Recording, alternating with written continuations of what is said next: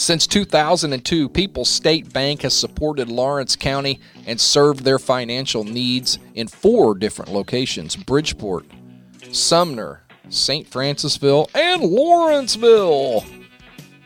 Stacy Moore, our fellow Saluki, and his staff are so happy to help you, and just like they help youth sports and 4-H events, they've sponsored Pack the Place, and, well, now they're helping out with this podcast, and we truly appreciate their sponsorship. All kind of financial needs. Whatever you need, just go see the folks at People's State Bank. Again, it's in Bridgeport, Sumner, St. Francisville, and Lawrenceville. For all your financial needs, go see People's State Bank. Looking for insurance, we hope that you would call the Andrews Insurance Agency at 542 Main Street in Bridgeport. Terry Andrews and Justin Shearer are your independent agents, and they're your professionals for all of your farm, commercial, and personal insurance needs. And they've been strong supporters of Red Hill Athletics for decades. So if you're brought down by a pack of dogs, get off your seats and on your feet and see T-Bone or Juice, and give them a call at 618-945-2881 at the Andrews Insurance Agency. Every step I take, I know that I'm not alone. You take the home from a boy, but not the boy from his home. These are my streets, the only life I've ever known. Who says you can't go home? Who says you can't go home? There's only one place, they call me one of their own. Just your hometown boy. On a rolling stone, you have tuned into another episode of the Old School Red Hill Podcast, and it feels like we haven't been here forever. It's only been a couple of weeks, but in the meantime, since we did the Meet the Host Gary Emmons episode, Gary Emmons got married. Congratulations, my man. Thank you. It was Congratulations, Gary. appreciate it. It was a good week down in Florida. It was hot and it was busy everywhere, but we had a great time and a great venue for a wedding. And it was awesome. Yeah, you and Laura were a beautiful couple, and it was a great time.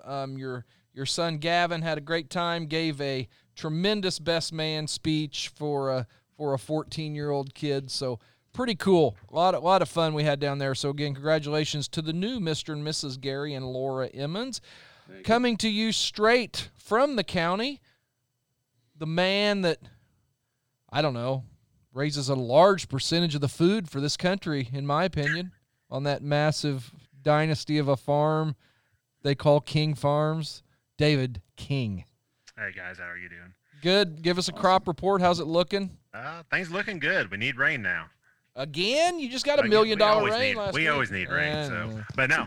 Until you don't. Until we don't, but usually from this point on out, we need as much as we can get. But everything's looking good, so good. Pretty optimistic about things. And our other co-host, or other host, I guess we're all co-hosts, arguably the third best teacher in his family. Actually, fourth, I guess. Could be, yeah. Very, very well. I mean, we can have that argument sometime and bring in people that's got different opinions. Mary and Lynn started the tradition. Barbie has taken it up, but for our purposes, our favorite teacher, Mr. Chip Jamerson. Thank you very much. Good to see you all. We got a good one tonight. I think so. Chip, go ahead, lead us off. Tell us what we've got going. Then we'll go to the mystery voice. And of course, this show is brought to you by our fantastic sponsors: Gray's Restaurant in Bridgeport, People's State Bank, the Pizza House of Tyler Griffin, and of course, Andrews Insurance Agency. So please let those folks know that you heard about them right here on the Old School Red Hill Podcast. Chip, what we got? Well, tonight it's been a couple months since we've done a school year episode, so we're going to go and cover another one of the Red Hill school years, and we're going to go to the 1979-80 school year. 3 of us were in school at that time. 1 was not yet in school, and we'll kind of go over where we were at as we go through the show. But yeah, I know we have a lot of people that listen and follow on the Facebook page that graduated in the late 70s and early 80s, so hope they enjoy. And just remind us, who's got what? Gary, you got the... I got the fall. So you're going to take us through an electric football season, to say the least. Definitely. And then I don't think there's anybody better to cover basketball season than Mr. Jamerson. Agree. Well, thank you. I'm glad I drew basketball again. It seems like I draw a lot, but I enjoy the basketball season, and the wrestling season was magnificent that winter. So I can't wait to talk about it as well. Yeah, and then I am going to take, and I guess I never introduced myself. First time listening, I'm Brian Emmons, and I am going to have the spring sports. Very wet spring, Mr. King. On the farmers were probably griping that year. I think it was April. I'm going back to my memory here for my research. I think it was April 26th when Lawrenceville played their first baseball game. Oh, wow. Yeah, it was crazy. So, but first, let's go to our new favorite game, everybody's favorite game. The Mystery Voice.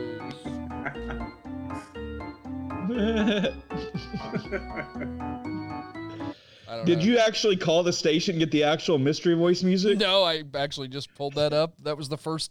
I pulled up game show music and hit the button. I don't know if my audio worked there very good through my 4-year-old daughter's speaker, but anyway, Mystery Voice. Who'd we draw last time, Chip? And I don't think we got a correct answer. 1985 punter John Reed was drawn last time. Did not hear from John, and so we got no winner. So we're going to go ahead and play a little bit more, another snippet, if you will, of this Mystery Voice, and then we'll see who we draw out this time. So here we go, our next installment of the Mystery Voice. Hello, old school Red Hill podcast listeners. Bridgeport, Illinois was a great place to grow up. That's all you're going to get. Okay. I think he grew up in Bridgeport. That's what he said. He said great. Okay. Yeah, he said Bridgeport, Illinois was a great place to grow up. So there's your first hint.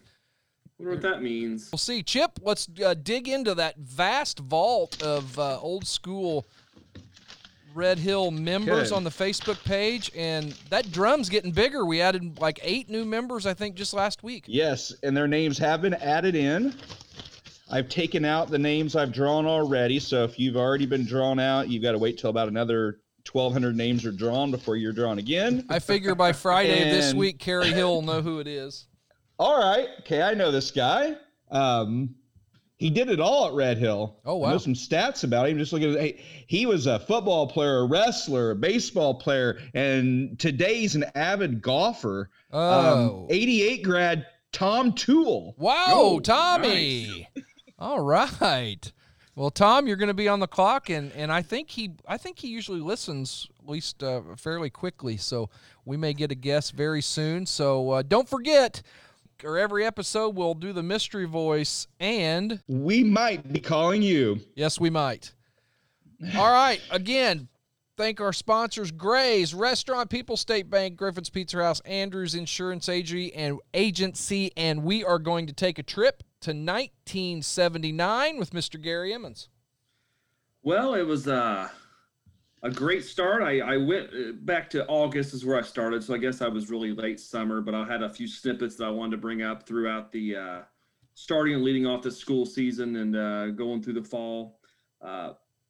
Red Hills cross country team had a first call out meeting on August 13th, and we'll get into them a little bit later. Not a whole lot of coverage on the cross country team, but few notable names in there you'll remember when we get to that here in a bit. August 13th, Red Hills own Roy Joe Dillard. Second place in the Olney Invitational golf tournament. Fired a 73 and a 71 at him to get out. Just got edged in second place in that one. By Don Allenball? It wasn't that name. It was another one. It wasn't Allenball for sure. So just a guess. Little League All-Stars. You know, that was they wrapped up and they were playing a tournament there at the end of the year. They went over the Olney Invitational. Let's see. That would have been Mike Kress and that group, right? There were 3 names that dominated these articles of these games. One of them being Buddy Griggs for sure. Okay. Brian Laughlin got a win over Dietrich. He came in relief of Buddy Griggs. They went to the semis to play T-Town. Oh yeah, I was a year off. Yeah. And they beat T-Town 4-2 to advance the championship game. Buddy Griggs got the win in that game. Sean Grismer comes in and gets the save. Good team. Sean goes 1 for 2 at the plate. Guess who went 2 for 3 with a double? We've already mentioned him tonight so far. Tom Did Tui. not- Crest. Not John Reed. Oh, wow, John. John Reed goes 2 for 3 with a double in the victory over T-Town. Folks, Buddy if Griggs went 2 for 3 with 2 doubles. Folks, if you're keeping score at home right now, John Reed dominating this podcast. Yes. Shannon Grismer says went 0 for 2. You weren't on that team? No, Rhino? well, see, okay, I was trying when I first said Mike Kress, I was thinking because when I did my research, because I'm actually an 80, I would have been in fifth grade then, so I wouldn't have been old enough. But It said Shannon Buddy, Grismer for sure. Buddy Griggs, wait, I don't know how that worked. I have to find out because Should it be Sean? that's what I was thinking. I'm wondering if that wouldn't be Sean and not Shannon.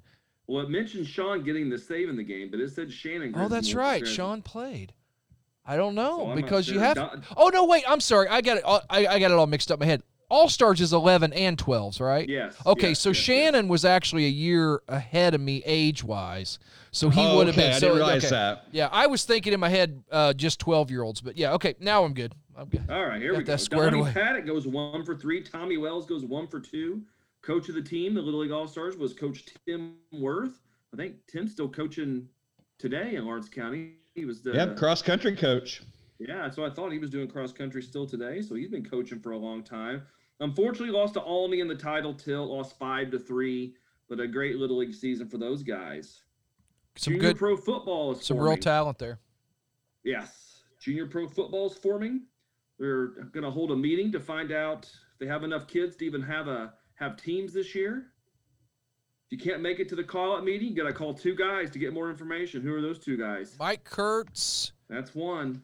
and Hype Baldwin. And Hype Baldwin, you got to call one of those 2 guys to get more information about it. But during the call-out season, no more information the rest of the year on junior pro football. I don't know if do you have a team? Do you recall? Let's see. So that would have been my 5th grade year. Yeah, there was a team. Yeah, All right, because they have enough interest in. I Great. went out and went to a few practices and said fuck. I mean, well, I can't say that on this podcast. I didn't finish the season. Let's put it that way. It wasn't too loud. Sumner was in the Pony League, of course, with Allendale and West Salem and a bunch of those teams. And the North-South All-Star game was happened here in mid-August. The North team represented by Troy Reinhardt, Todd Parrott, Doug Grismer, and Billy Hughes. Oh wow! Cool article in the Daily Record. It was entitled "Red Hill Newcomers."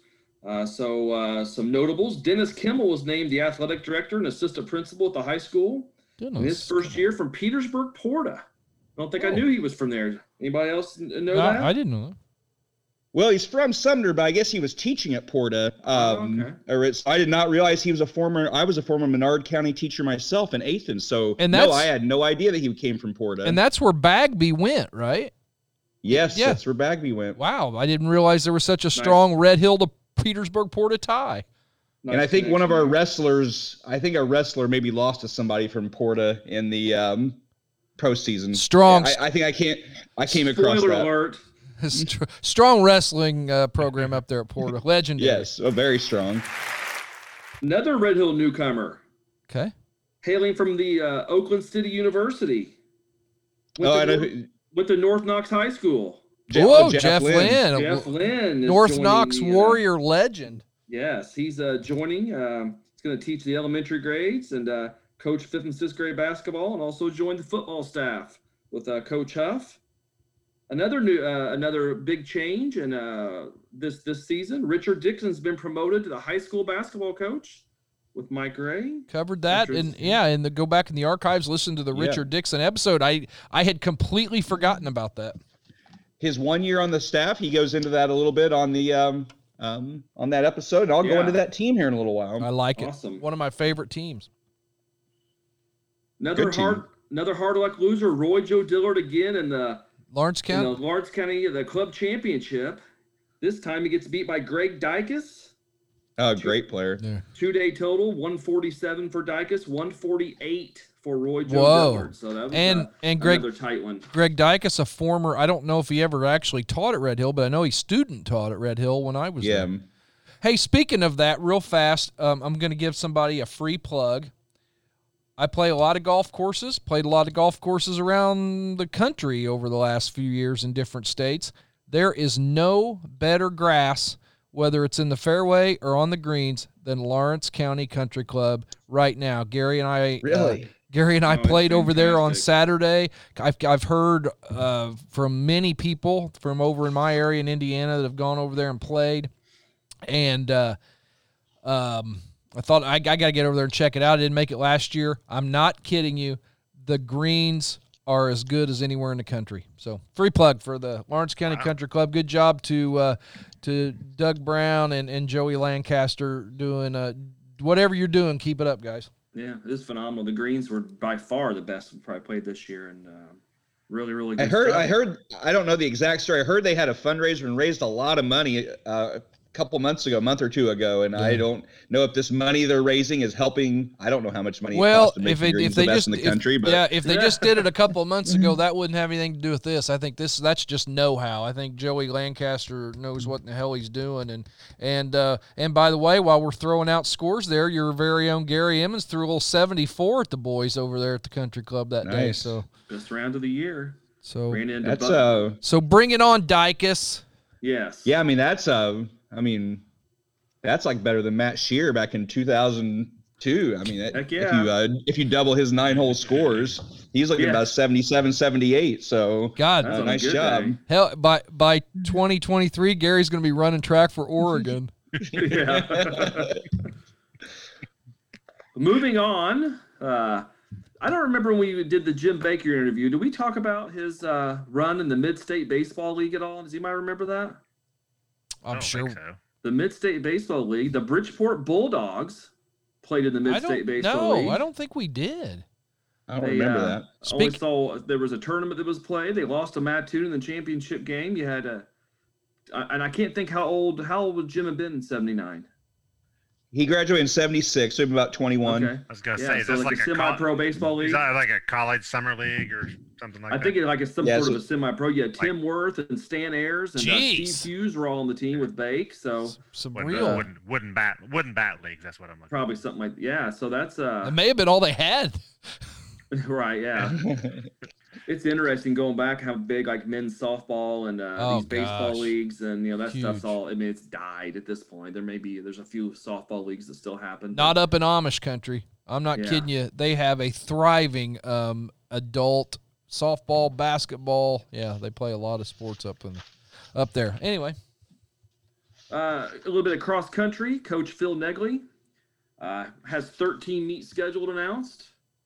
Fresh soft football team is going to have a 8-game season that year. Full slate. Yep. Some of the guys on the cross country team: Dan Burgett and Don Grogan. Brian Smith, who gets talked about as one of the Seed School basketball legends, was on the team. Roy Abbott, Mark Murphy, and John Sumner was on that team. So all solid names. That was the last report of cross country for the rest of the year. So I couldn't tell you how they fared that season. I got to think they did well. I can tell you, Burgett used to run all over town. Yeah. As Brian Smith did too. I mean, so there's definitely some runners on that team. And I feel like Danny Grogan was used to see him out running too, if I remember right. So some serious talent. Yes. And those three. Just a little foreshadowing. Did not win the most valuable cross country player award. I remember Brian Smith used to ride his bike to Good Samaritan Hospital, and that's a true story. When he was working over there. Did Negley? I think he's worked. I'm predicting he's down at Fox's the junkyard. He's working now. Brian is. Speaking of, I saw in a Bridgeport City Council meeting coming up. I'm not reporting on it, so I'll spoil it now. They gave the license to Fox's to open a junkyard. Or I'm sorry, salvage yard. I thought they always had that license. So it's come full circle. It may have been a renewal, but it was. That's how they worded it. So. Red Hill Rangerettes, which I think we would know as the dance team or the pom-pom squad, were led by Captains Jerry Abernathy and Linda Dunlap for this season. They were performing at halftime of football games and basketball games. So I was a big fan. Rangerettes had a good season. In the paper, there was a great picture again of Saluki newcomers. Awesome pick of Jeff Lynn handing off the football to freshman quarterback Mike Ash, and a fantastic picture of those two. Ooh, I like that. Yeah. Yes. Had new lights installed at the football field right there before the football season. They moved the light poles back to not impede views. Speaking of Of the fans? fundraisers, Which was nice. What's that? I said speaking of fundraisers. Yes. 1979, guys, was the 50th anniversary of the NEC conference. Oh wow. Yeah, so 50 years that had been going on. What year was their demise? 2001 was the first season in the LIC. Okay. 2001, 2002. R.I.P. NEC. Yes, well, it's basically back now. Just Yeah. cost a little line ice. Yeah. There was talk again in some school board meetings. I didn't have too many juicy school board notes from this time. It was pretty boring compared to some of the other ones I've had. But I do. they had talked about again. It went a few months in between, was about piloting some sort of a study to creating a new conference to get out of the NEC. So obviously that talk had been going on. I know it's been in several of our Really? podcasts where Wow. people were basically trying to figure out how to get out of that conference, and didn't happen again, like I said, until 2001. Yeah. Hey, speaking of one thing that happened in 2001, and it is continuing to happen today, and it happened to Gary Emmons after he played golf at the country club on Saturday. Gary, where'd you have lunch? Oh, I went to Gray's Restaurant. Gray's It was, Restaurant it was in Bridgeport. glorious. Double cheeseburger with pickle. French fries were amazing. Love it. It's very, very, very good stuff. Ralph started it. Todd and Becky continued it. And now the next generation is running the show. The Gray family loves to cook for your family. Like Gary mentioned, they've got great home-cut fries, great cheeseburgers, hand-cut steaks, tenderloins, and those famous fish dinners. And I noticed on the Facebook page, they listed all their lunch specials for July. I mean, listen to this. You want some mouth-watering? You got beef Manhattans on Wednesday. That's classic. Thursdays, matter of fact, if you listen to this on day one, you can run in there on Thursday, July 8th, get schnitzel and German fries. Are you kidding me? My. Bang Bang shrimps on the menu one day. Of course, the great taco salads. Bacon cheeseburgers on Monday, July 26th. That might be worth a drive. Gray's Restaurant in I've never had a Bridgeport. bacon cheeseburger from Gray's. Well, I haven't either. Can't be bad. No, I don't know how it could be. No, definitely not. hey, give them a call, 945-9501. You can pick it up at the window or come on in and see the folks and have a bite to eat. But whatever you do, let the Gray family cook for your family today.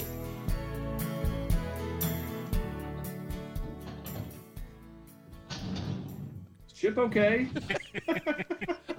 I think Chip's, Oh yeah, I'm just Chip's, I'm looking for a stapler. Chip's building a shed out behind the studio. Like you said, Red Hill was fielding a 38-man roster led by Coach Bill Huff and his assistants Mike Gray and Jeff Lynn. Just 9 returning lettermen to the team. You had junior Raymond Price coming back as quarterback, and you had lineman Larry Loudermilk and Anthony Lightus. You had backs Jeff Hawkins and Greg Board, and you had Doug Shank as wide receiver on that team. So had some pretty good athletes on that team. Unfortunately, it didn't really pan out through the year, and we'll get to that starting right now. But I wanted to start with the first song that I had for the fall of 1979. This song was number 1 in the country for about half the football season. Oh, wow. And you're going to hear the Knack with My Sharona.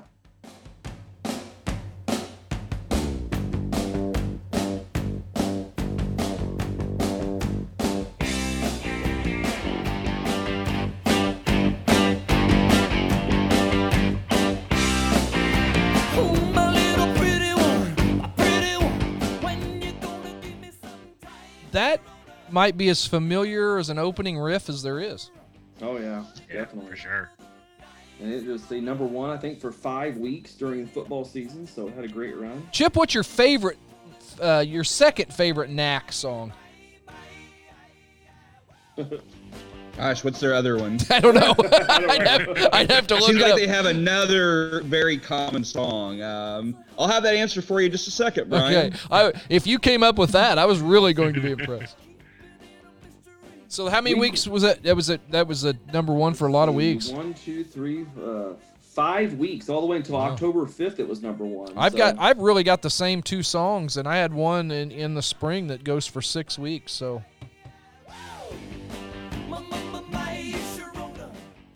we had week 1. We were going down to Fairfield, and in the preseason articles, I think Coach Huff, at least he was being very optimistic in the newspaper, and it sounded like they were feeling very confident going into that year. But went down to Fairfield and took a loss, 14-8. And you're going to find out I think that's the closest we had all year.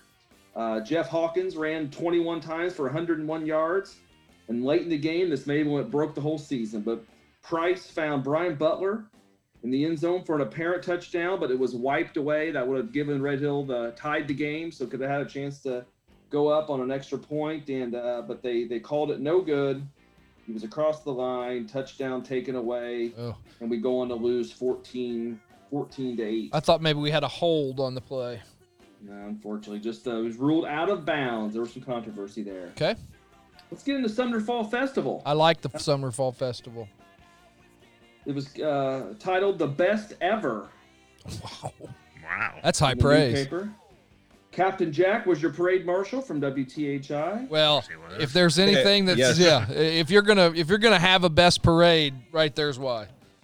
Can I share a personal story from that? Please. I've got I one was too. hoping this was the one and I don't know. He may have come back and was a parade marshal again a couple years later. So I thought I was a little bit older than this, but maybe I was just this age. I actually stood right next to him, and he had like the captain's like coat, the jacket coat thing that he would always wear. I think that was his standard uniform. I had the same memory basically. So. And I actually went up and I touched Captain Jack's jacket, and so I can still feel it. What'd you say, Dave? I think I shook hands with him. Oh, holy cow. Speaking of a brush with greatness, my favorite memory of the Captain Jack show was right after the Indiana State Sycamores, I believe, had made the NCAA tournament. They were all on the Captain Jack show, and I remember he introduced a lot of the players, and obviously Larry Bird was about to come out, and Captain Jack said, and this guy needs absolutely no introduction, Mr. Brad Miley. and Larry Bird. Huge laughs by the kids, needless to say. Your 8th grade king and queen. Oh, real quick, Gary. Yeah. Was it Captain Jack or Cowboy Bob that you peed on? I peed on Cowboy Bob. Okay, he was sitting on Cowboy Bob's lap and peed. Yes, sorry about that. I don't know if he knew it, but I had wet pants. and if you remember, Captain Jack had, Cowboy Bob had light brown pants. You trust me, he knew. It wasn't my best moment, but hey, I was younger, 4 or 5 years old, and got very nervous to be around a guy I saw on TV. How could you not? 8th grade king and queen. Frohawk. I got Don Skaggs, not Frohawk. Don Skaggs is your queen, and your king, and the queen was Regina Leach. Oh, okay. You'll see her again in some homecoming royalty, I believe. So this is Don Skaggs? That's what it said. Is that the same person as Gary Skaggs? Because I'm calling him Gary Skaggs in the junior high basketball report. Yeah, it's Gary Skaggs. It said Don. I thought Don. I couldn't think who Don was, but maybe not accurate reporting, which wouldn't be shocking with some of this stuff. Let's get into some of the summer fall festival notable events that were listed. Some of the things I thought were interesting. You had a pumpkin decorating contest. Okay, didn't know about that. 3rd place, Whitney Kirchie.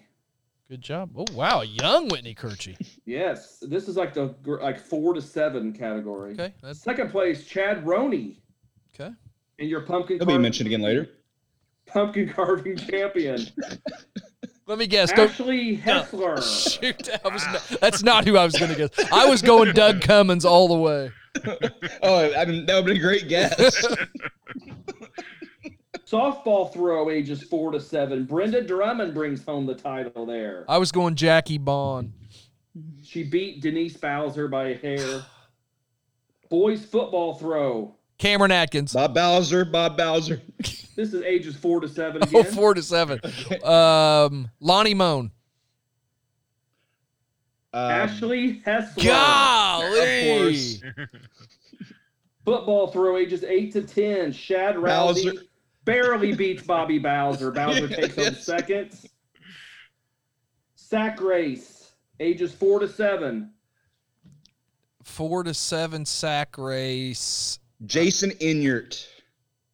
Ashley Hessler. Oh my gosh! This kid's like Jesse Owens. Bobby Bowser wins your frisbee throw, everybody. Bobby Bowser wins the frisbee throw. The last time he threw a frisbee. Probably so. Thought those were good stuff there. Let's see here. Week 2. My Sharona's still number 1. We go to Salem. The long trip to Salem. Long drive to Salem. Long trip, week 2. 33-6 loss. Jeff Hawkins had a pretty good game.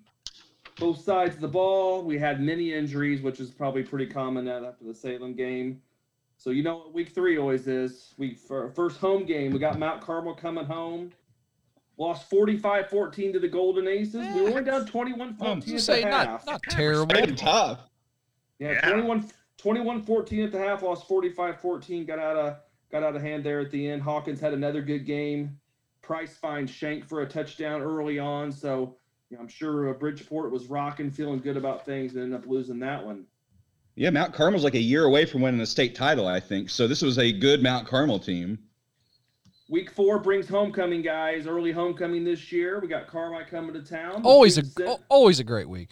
Student Senate led by President Mike Smith, VP Pam Shoulders, Secretary Treasurer Linda Dunlap, and Corresponding Secretary Marla Eckes were in charge of the planning of the homecoming this year for Homecoming 79. You're throwing out titles I didn't even know existed. I never heard that one either.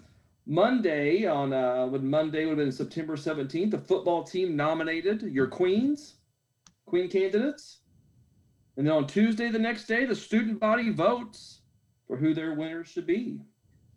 Running for queen that year, we had Anita Shoulders, Cheryl Paul, Terry Laughlin, Susan England, and Lori Latch. Okay. Didn't get all the escorts, but that's who you had. I know who I'm picking.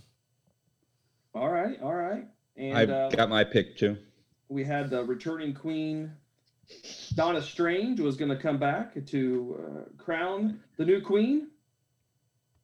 Let's see here. We had some skits. You had Teresa Holman. I think that's what it says. Teresa Holmes and Debbie Steer were planning skits for the pep rally, so they were getting everything ready to go for the fun. Anybody remember the dance theme for Homecoming 79? The It's a theme good one. for That'll be on next year's podcast. Really good one. Little We Got Tonight. Oh, perfect. That and Look at that, Brian. You got that yeah, one queued up? that's the original, right? That's That's Bob Seger, yeah. Right. Before Kenny and was it Sheena Easton. Yeah. Oh, yeah. Let's listen to a little bit of Bob Seger. This is for all you lovers out there. Homecoming week 1979. You're listening to WAKO. I know it's late. I know you're weary.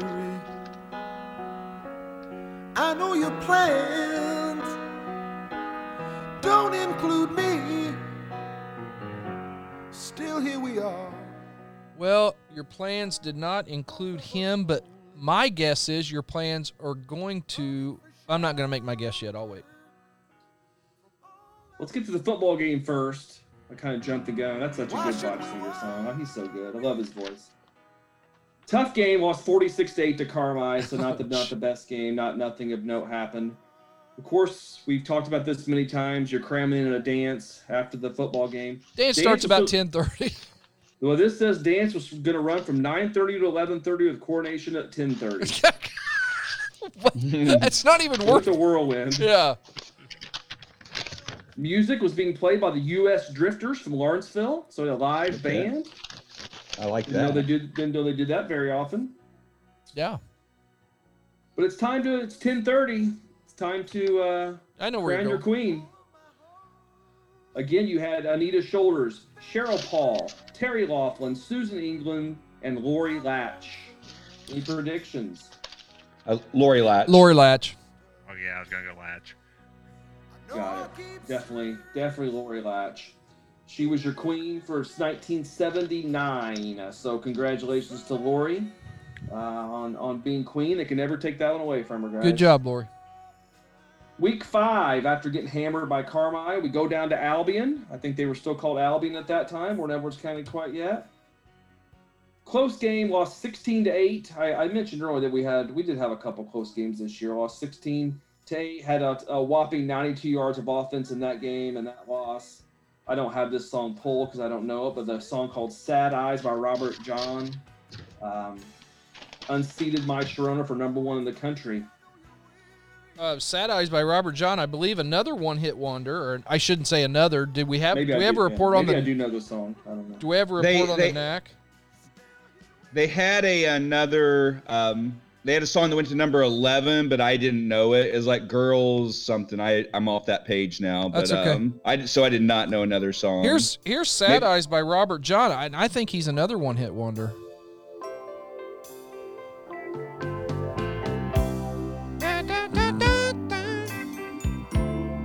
Let me skip ahead here just a bit.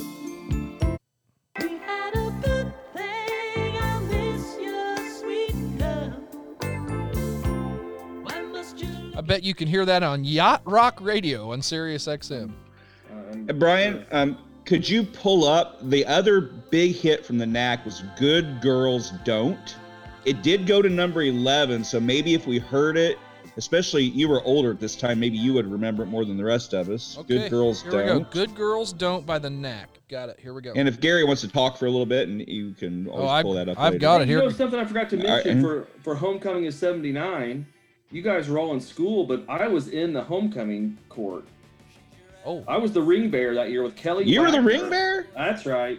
There's a picture of me in the newspaper, and I looked like I was pissed at the world. And There's rings? I say ring bearer, I'm a crown bearer, I mean. Here's that Knack song. Good Girls Don't by the Knack.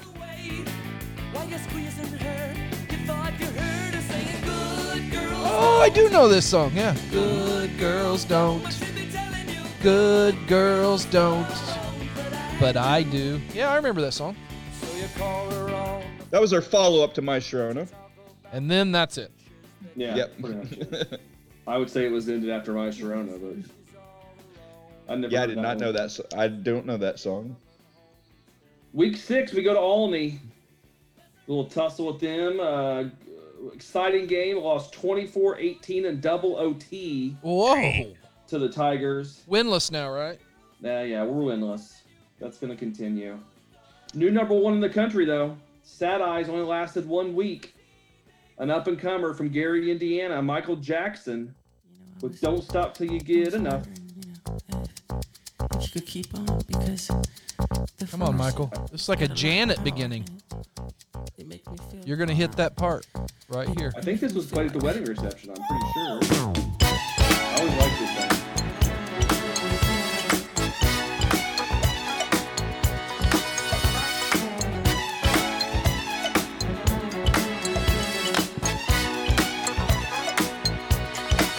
Hit it, Michael.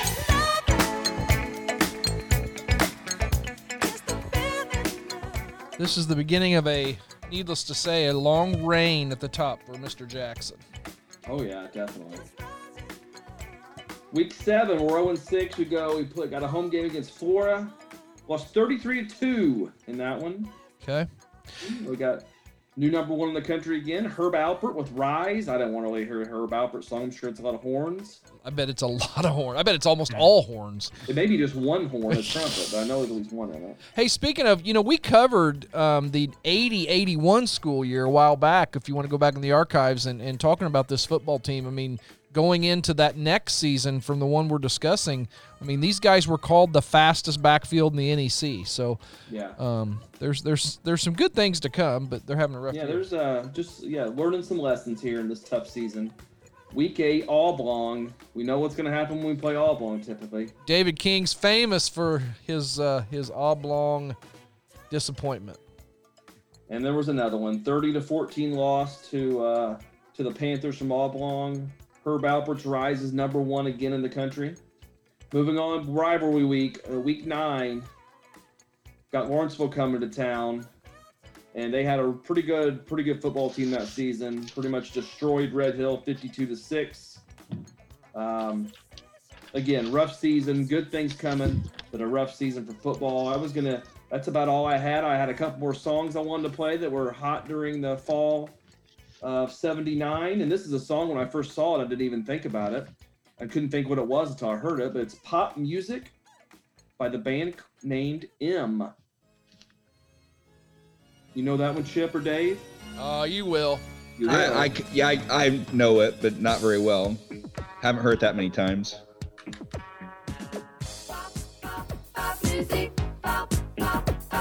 Oh yeah, that song. Okay. Kind of a Devo type sound. I'm gonna skip ahead. Number one in all the country. Pretty sure I've never heard that in my life. Really? November 2nd of 79, it was number one. I wouldn't say a great song by any means. Kind of Novelty, would you call it, Chip? yeah, I would say a novelty song for sure. And to end my fall of 79 run, before we move on to the winter stuff, I think it's a really, really good song by ELO, Don't Bring Me Down. Great song.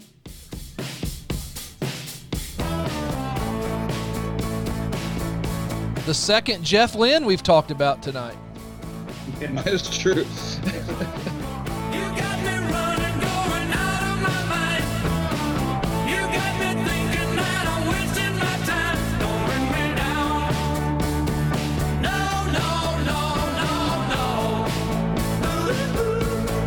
Great part. I'll tell you once more before I get off the floor. Don't bring me down. Man, these kids in 70 or in 80 or 79, 80 had some great songs to listen to.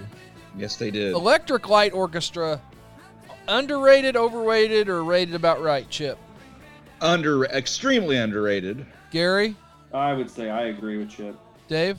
Yeah, underrated. Or, between there and about right. The correct answer is underrated. Oh, okay.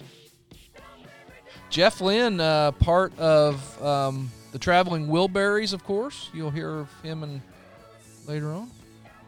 With, of course, the 88-89 school. Oh yeah, we already did the 88-89 school year. George Harrison, Roy Orbison. Who am I missing? Tom Petty. Tom Petty. Did you say Bob Dylan? And Bob Dylan, that's right. Good collaboration.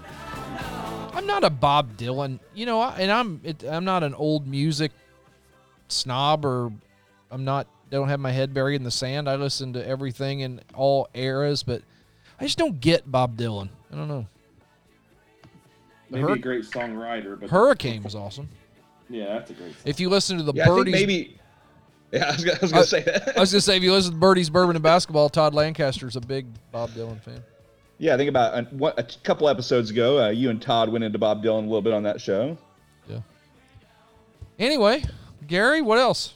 That's going to conclude my fall. I stopped at the end of football season, so I'm going to pass it off to Chip to start the winter of 79-80. I tell you what, before we get to Chip,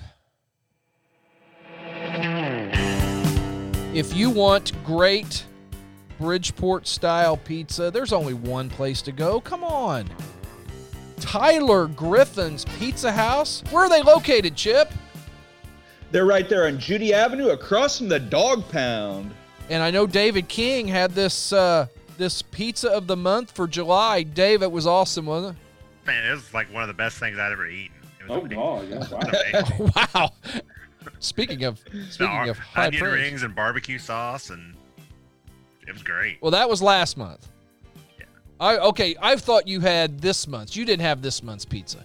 Okay, so the That would have been in June. Yeah, okay, so that was the pizza you had. July, the pizza of the month. Now, boys, we're going off script here, right? We've always got the barbecue bacon, the cheeseburger, hearty pizzas. This time we're taking it the dessert way.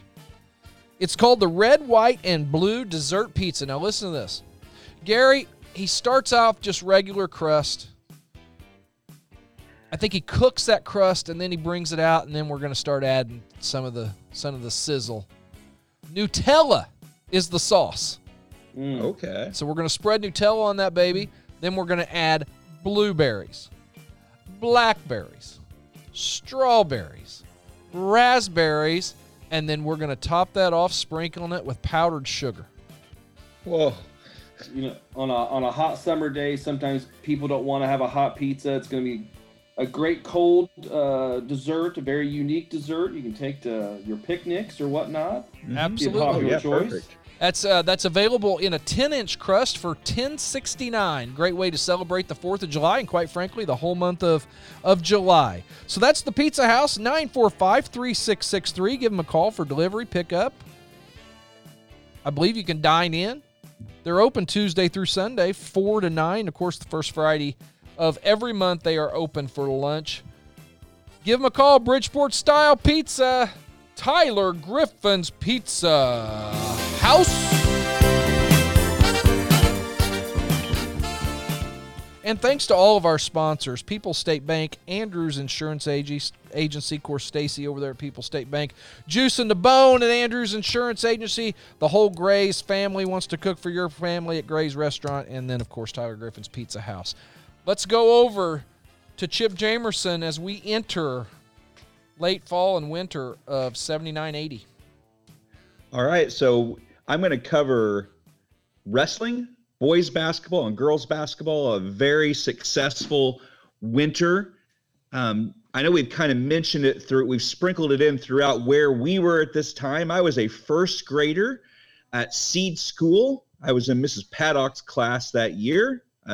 Tremendous teacher, one of my all-time favorites. That means if I'm in first grade, I think I can do the math here, but I'll just let you guys. So where would you have been, David King, in the 79-80 school year? Washington School, half-day kindergarten. And who was your teacher there? Mrs. Barry. Okay, so Mrs. Barry did half-day at Sumner, half-day at Washington with the kindergarten. All right. And Gary, I know you were the crown bearer, so you were not in school yet, I think you mentioned? I don't think You've been so. a year away from kindergarten because you're a year behind Dave's. An 80-81 guy. All right. And Brian, where were you in 79-80? I was in Mr. Thompson's 5th grade class right there at the K56 Center. Okay. All right. So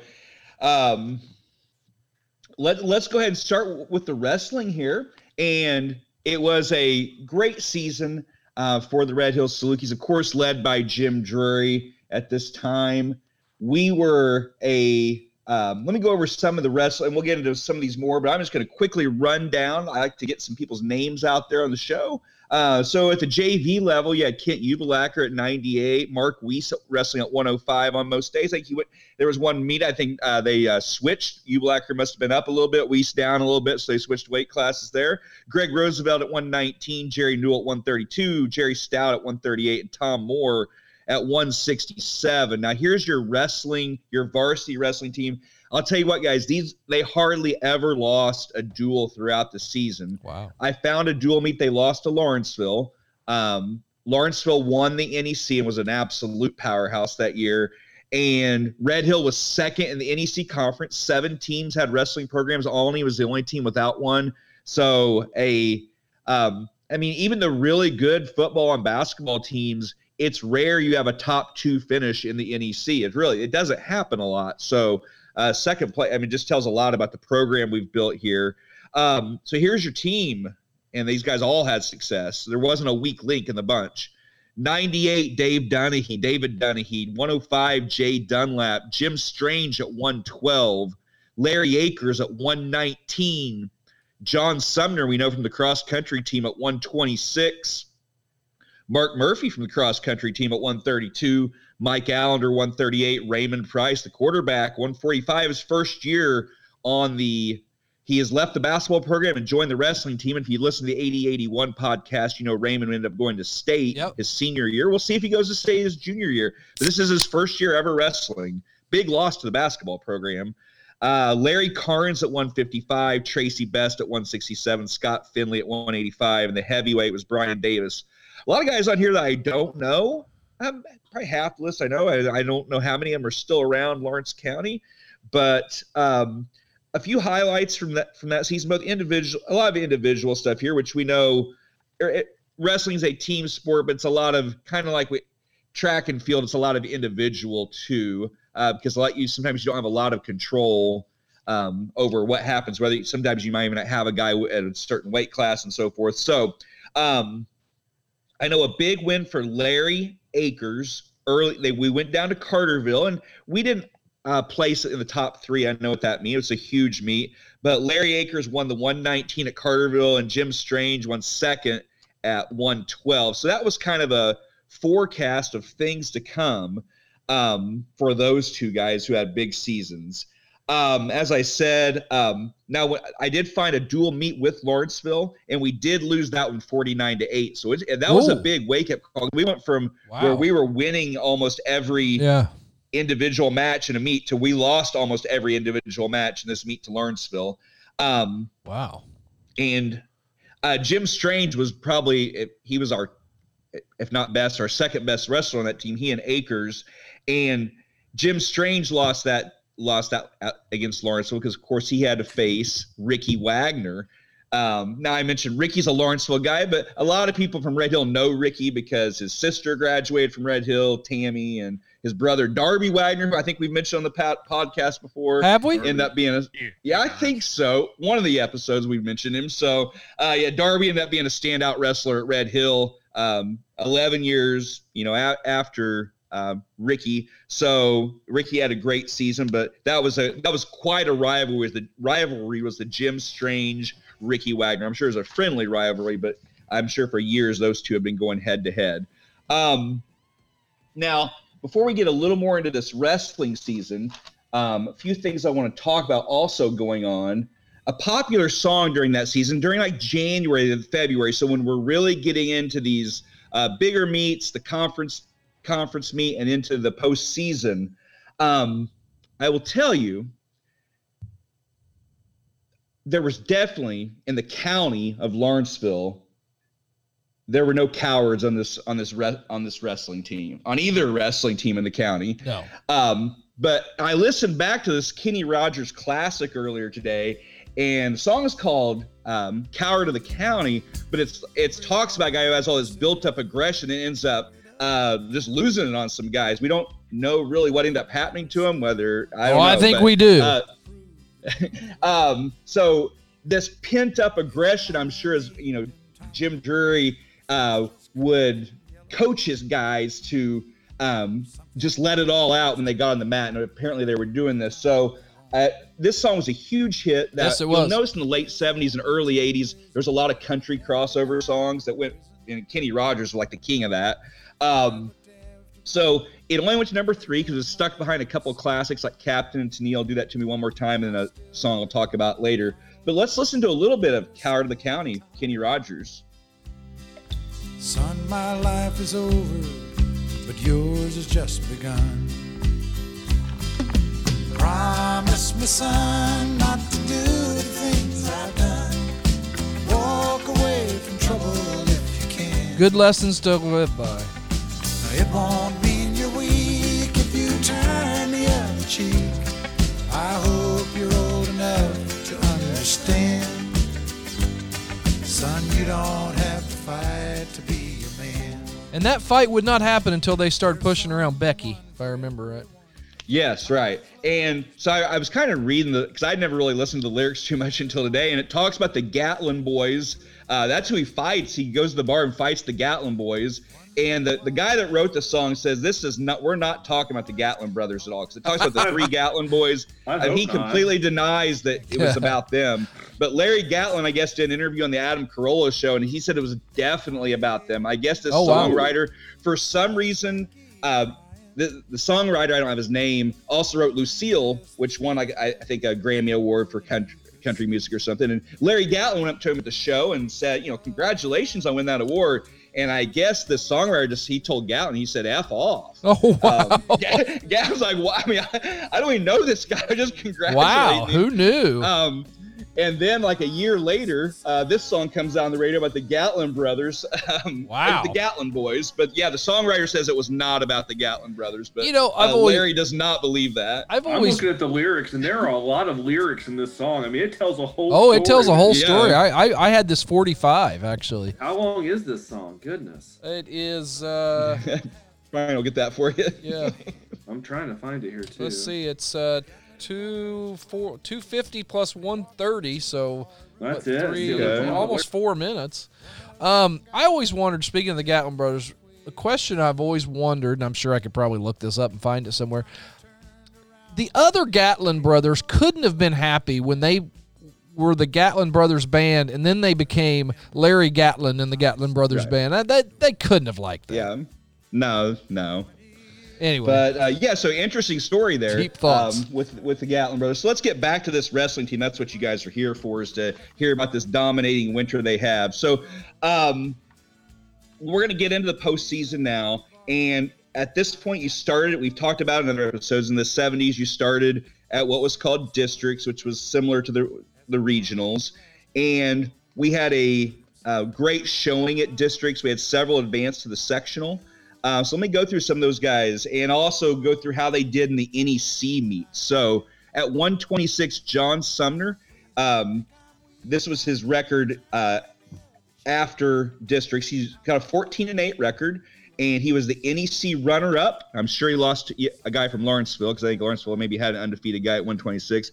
And he was the runner-up at district also, probably lost to a Lawrenceville guy, I'm sure.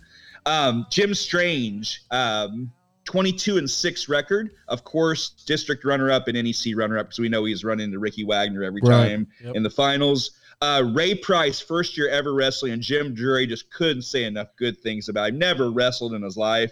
Other than Carl, his older brother Carl on the living room floor wrestling. That's about the most experience that Ray had, but came in 22-7, district champion, NEC champion. Wow. Tracy Best there at 167, 24-4-1 record.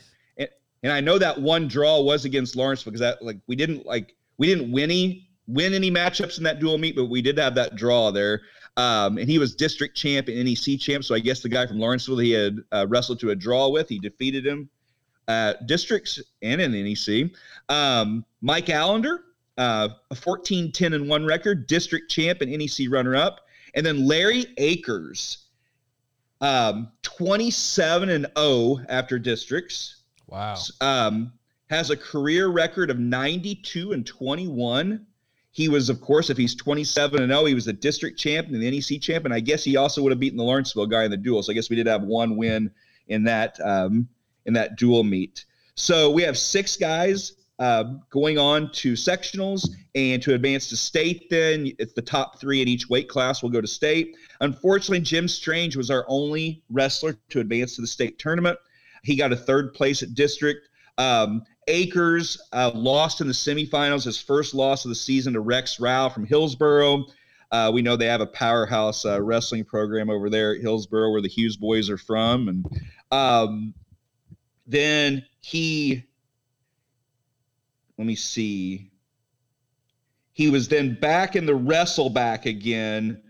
And then he made it to the 3rd place match and then lost to Danny Rosenthal from Mount Olive. So Akers just missed a trip to Assembly Hall. If you need to find out what a wrestleback is, you're going to have to, I don't know which show it was. Listen to all of them. I think it was the 80-81. We talk about it. I think Raymond Price is involved in a wrestleback next season. And then Jim Strange is going to Champaign State Wrestling Meet. He would lose in the prelims, unfortunately, to Jack Sale from Monticello, and then he was blocked out of the wrestlebacks because Sale lost in the quarterfinals. So I guess if the guy you lose to loses early, he has to at least make it to the semifinals or something for you to get back in.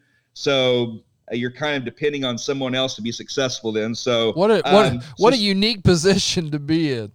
Really, yeah. It's kind of like, I guess it's kind of like you're in the clubhouse. It's kind of one of those type of positions, waiting to see how the rest of the tournament and go on.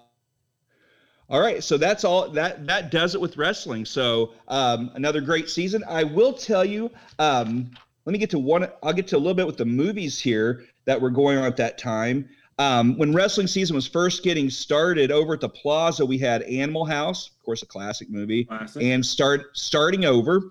And then the New Moon was playing Sweet Agony and Femme Decade. And I did not know these movies. I looked them up, and they were both X-rated movies. At the New Moon, really? Which became the Showplace Cinema. So I didn't write it. I was reading about this. I guess the Femme Decade was about some 7-foot guy in San Francisco, and he was going around killing the women of San Francisco. And at the end, they all gang up and get revenge on him in a multitude of ways. Oh, wow. I just kind of surprised. So was it was basically an X-rated theater. X-rated must have been because of violence, I bet. Way it sounds. I remember that. Well, I didn't go into all the X-rated things. I was keeping it very clean for the show. You'll have to go to the Wikipedia page for more information on that. I remember. I'm reading right now. The drive-in and out in Westport used to have X-rated violent X-rated movies when I was a kid. You know, Dave, I'm glad you just said that because I had completely forgotten. I saw in the paper later in this year about the Vincent's Drive-In. And I could not think where that was. Yeah, now it's there in Westport. Now I totally remember that. Hey, just interesting, you said that they're playing National Lampoon's Animal House. The release date on that, according to IMDb, is July 28th. So I wonder if it just was a slow release and then just grew, I wonder. Yeah, I don't know if they were getting, back then they were getting movies late or because I would think that. Well, they on a $3 million budget, Animal House only did $276,000 on opening weekend, but their worldwide gross was over $141 million. So I bet it started real slow. Yeah. Okay. Yeah. Interesting. I had one of my would have been my second cousin, whatever, my mom's first cousin. They were visiting here from Ohio, and she was like a senior in high school, and she took me to see Animal House as a young 5th grader, and shouldn't have, but I thoroughly enjoyed it. Was that in November? Was that around Thanksgiving that they were in town? Yeah, maybe. I don't know. Yeah, so right around the time the wrestling team's getting practice going that's what Brian was doing at that time. Yeah. Unfortunately, and I should have, I was trying every search, searching all type of words. I don't think November, December, they got a school board report up in the Daily Record, which is very disappointing. But I will go through one school board. I have the January report here and a couple of other things to add. Well, I can tell you right now, my school board's going to make up for it because the March school board is chock full of information. So I got a couple school-related notes from that time. As Gary said, it's mentioned again, they're discussing looking into other conferences to join. Mr. Rice mentioned that in an article in the paper. And then Robinson was inquiring on joining, but I think we'll find out later we know they were denied. NEC voted not to expand. And then the DAR and SAR awards, the Good Citizenship Awards, were given out to a couple of seniors. Jerry Abernathy and Ted Buchanan were your Good Citizenship Award winners, voted on by the faculty, the teachers, and the students voted on that. So congratulations to Jerry and Ted on those awards. And so I'll get into the January board meeting a little bit here. Big news. So Brian's in 5th grade and just finished up at Seed School. Mrs. Crawford, the 4th grade teacher, Maxine, is resigning effective February 2nd. So did not make it through the year. I was at Seed School that year, but I do not remember another teacher. I don't know who finished out the year. And then, so if you were class of 88 at Seed School and you know who filled in for Mrs. Crawford for the remainder of the school year, let us know that. So I guess Tom Toole, if you're listening, let us Tom, know. When you call in with or give us a message on Facebook of your guest for the Mystery Voice, let us know that information. And then a big hiring, Jane Harper was hired as a Title I teacher. She had been an aide before that, so she's officially hired on as a full-time teacher at Red Hill. And also at that meeting, Mr. Rice and Mr. Kimmel explore. We know he's our new AD and assistant principal, Mr. Kimmel, as Gary talked about. They're exploring forming a new conference. They're talking to Casey, Marshall, Oblong, Cumberland, Martinsville about maybe starting this new conference. Well, we know that would eventually become the Little Illini, but Red Hill would not be part of that in the early years, but would join it about 20 years later. They would join the Little Illini. So that's a little bit from the January board meeting. I'll get to the February board meeting later, but let's get into some girls basketball. So we talked about this season. If you go back to the Susan Wright episode, Susan is class of 1980, so this would have been her senior year of basketball, and it was a fabulous season. So we do go into that on that episode, but I'll kind of cover some points with some of the things we have mentioned before, but I'll go over and maybe some new bits of information here. So back then they started the season a little bit later. They would start they play January, February, and March back then.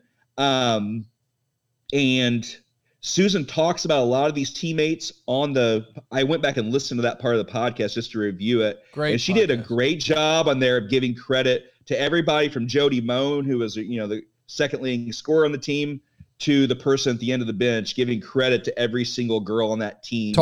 They contributed. Talked a lot about people setting screens and getting her open, and was very humble and just a great listen. Yeah, so if you haven't listened to that one yet, please, I think you would, whether you're a girls basketball fan or if you, I think I even said in the episode, if you've never heard of Susan Wright before until we started doing this podcast, I think you'd be very impressed when you listen. So, as we know, Mr. Tugall is the head coach and had a great run there with the girls basketball team. It was a fabulous season. Now, when I was listening to that Susan Wright, I mentioned, you guys really upped your schedule. You played a 28-game schedule. I don't know where I got that information. I couldn't find it again, but it must have been in something I read. So I assume that now Burgett, the kid that was running cross country, is also writing for the Daily Record now.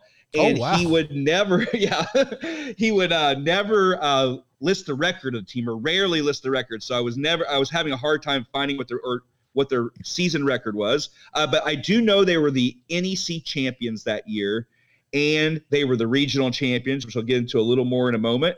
And we're only 5 to 6 years into the program, and then they're 1 year away from going to 16. So Tugall's really got it rolling.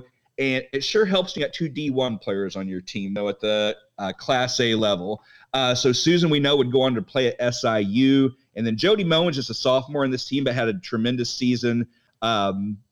She would go on to eventually play Indiana State. So with 2 D1 players, I don't care if it's 1980 or 2021 at the Class A level, you can do some major damage with that talent as when the other players know their roles.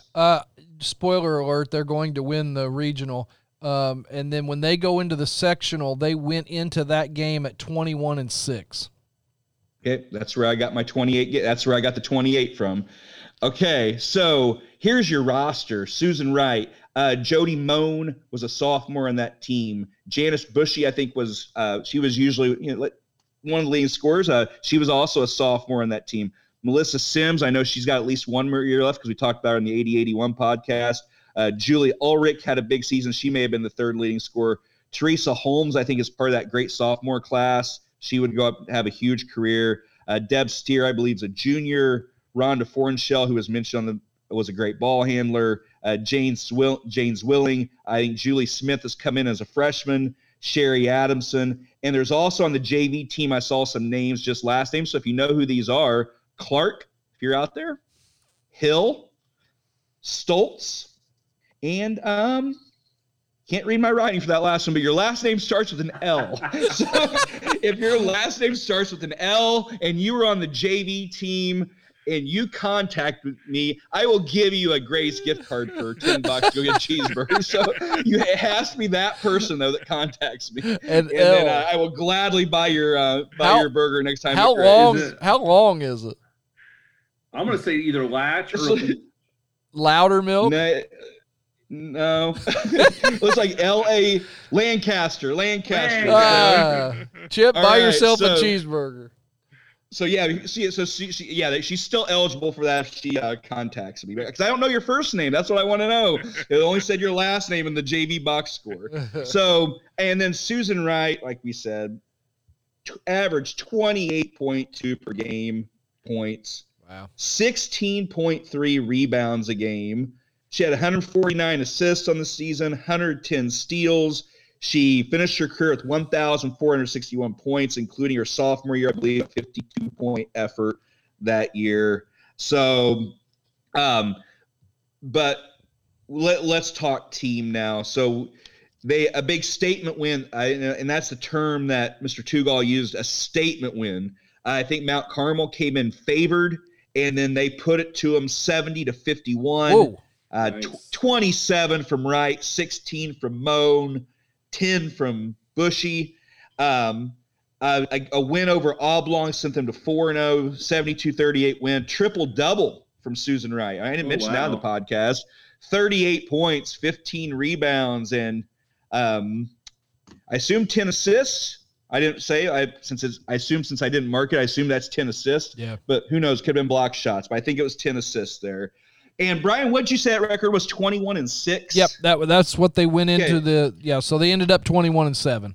21-7. So I didn't find a lot of the losses in my. It was mainly just the Burgett was covering the wins extensively. I do know we had a loss to Lawrenceville on February 4th, a hard-fought battle, 53-52. But we would go in to avenge that loss in the regional. So let me see here.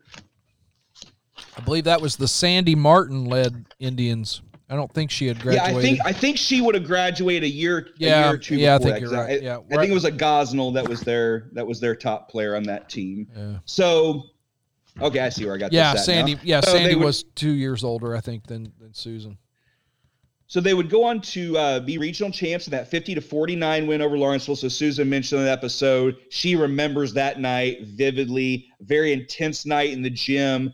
Fans screaming. I believe she said cuss words being shouted out from the stands. So and then that was coming off a semifinal win, 52-33 over Palestine. So we're regional champs, our first regional in school history for girls basketball. And Brian was quoted on that episode. Our own Brian Emmons, he remembers being in 5th grade at that time and just. Red Hill won a regional. I mean, that's what he was thinking at that time. Like, we won a regional. Like, we that was something he was not used to. We don't do things like that. Yeah. So a huge deal to do that, to beat your county rivals while you're at it in a young program. In the early days was just kind of a club team to where Mr. Tugall has taken it now. So a great winter for them. And then, of course, we get to the sectional semifinals. And who's waiting for us there at the sectionals? T-Town. You guys, yeah, of course. T-Town's waiting there at the sectionals. They've been the roadblock so many times for all the local stars. So Susan Wright was blocked by T-Town of getting to the supers.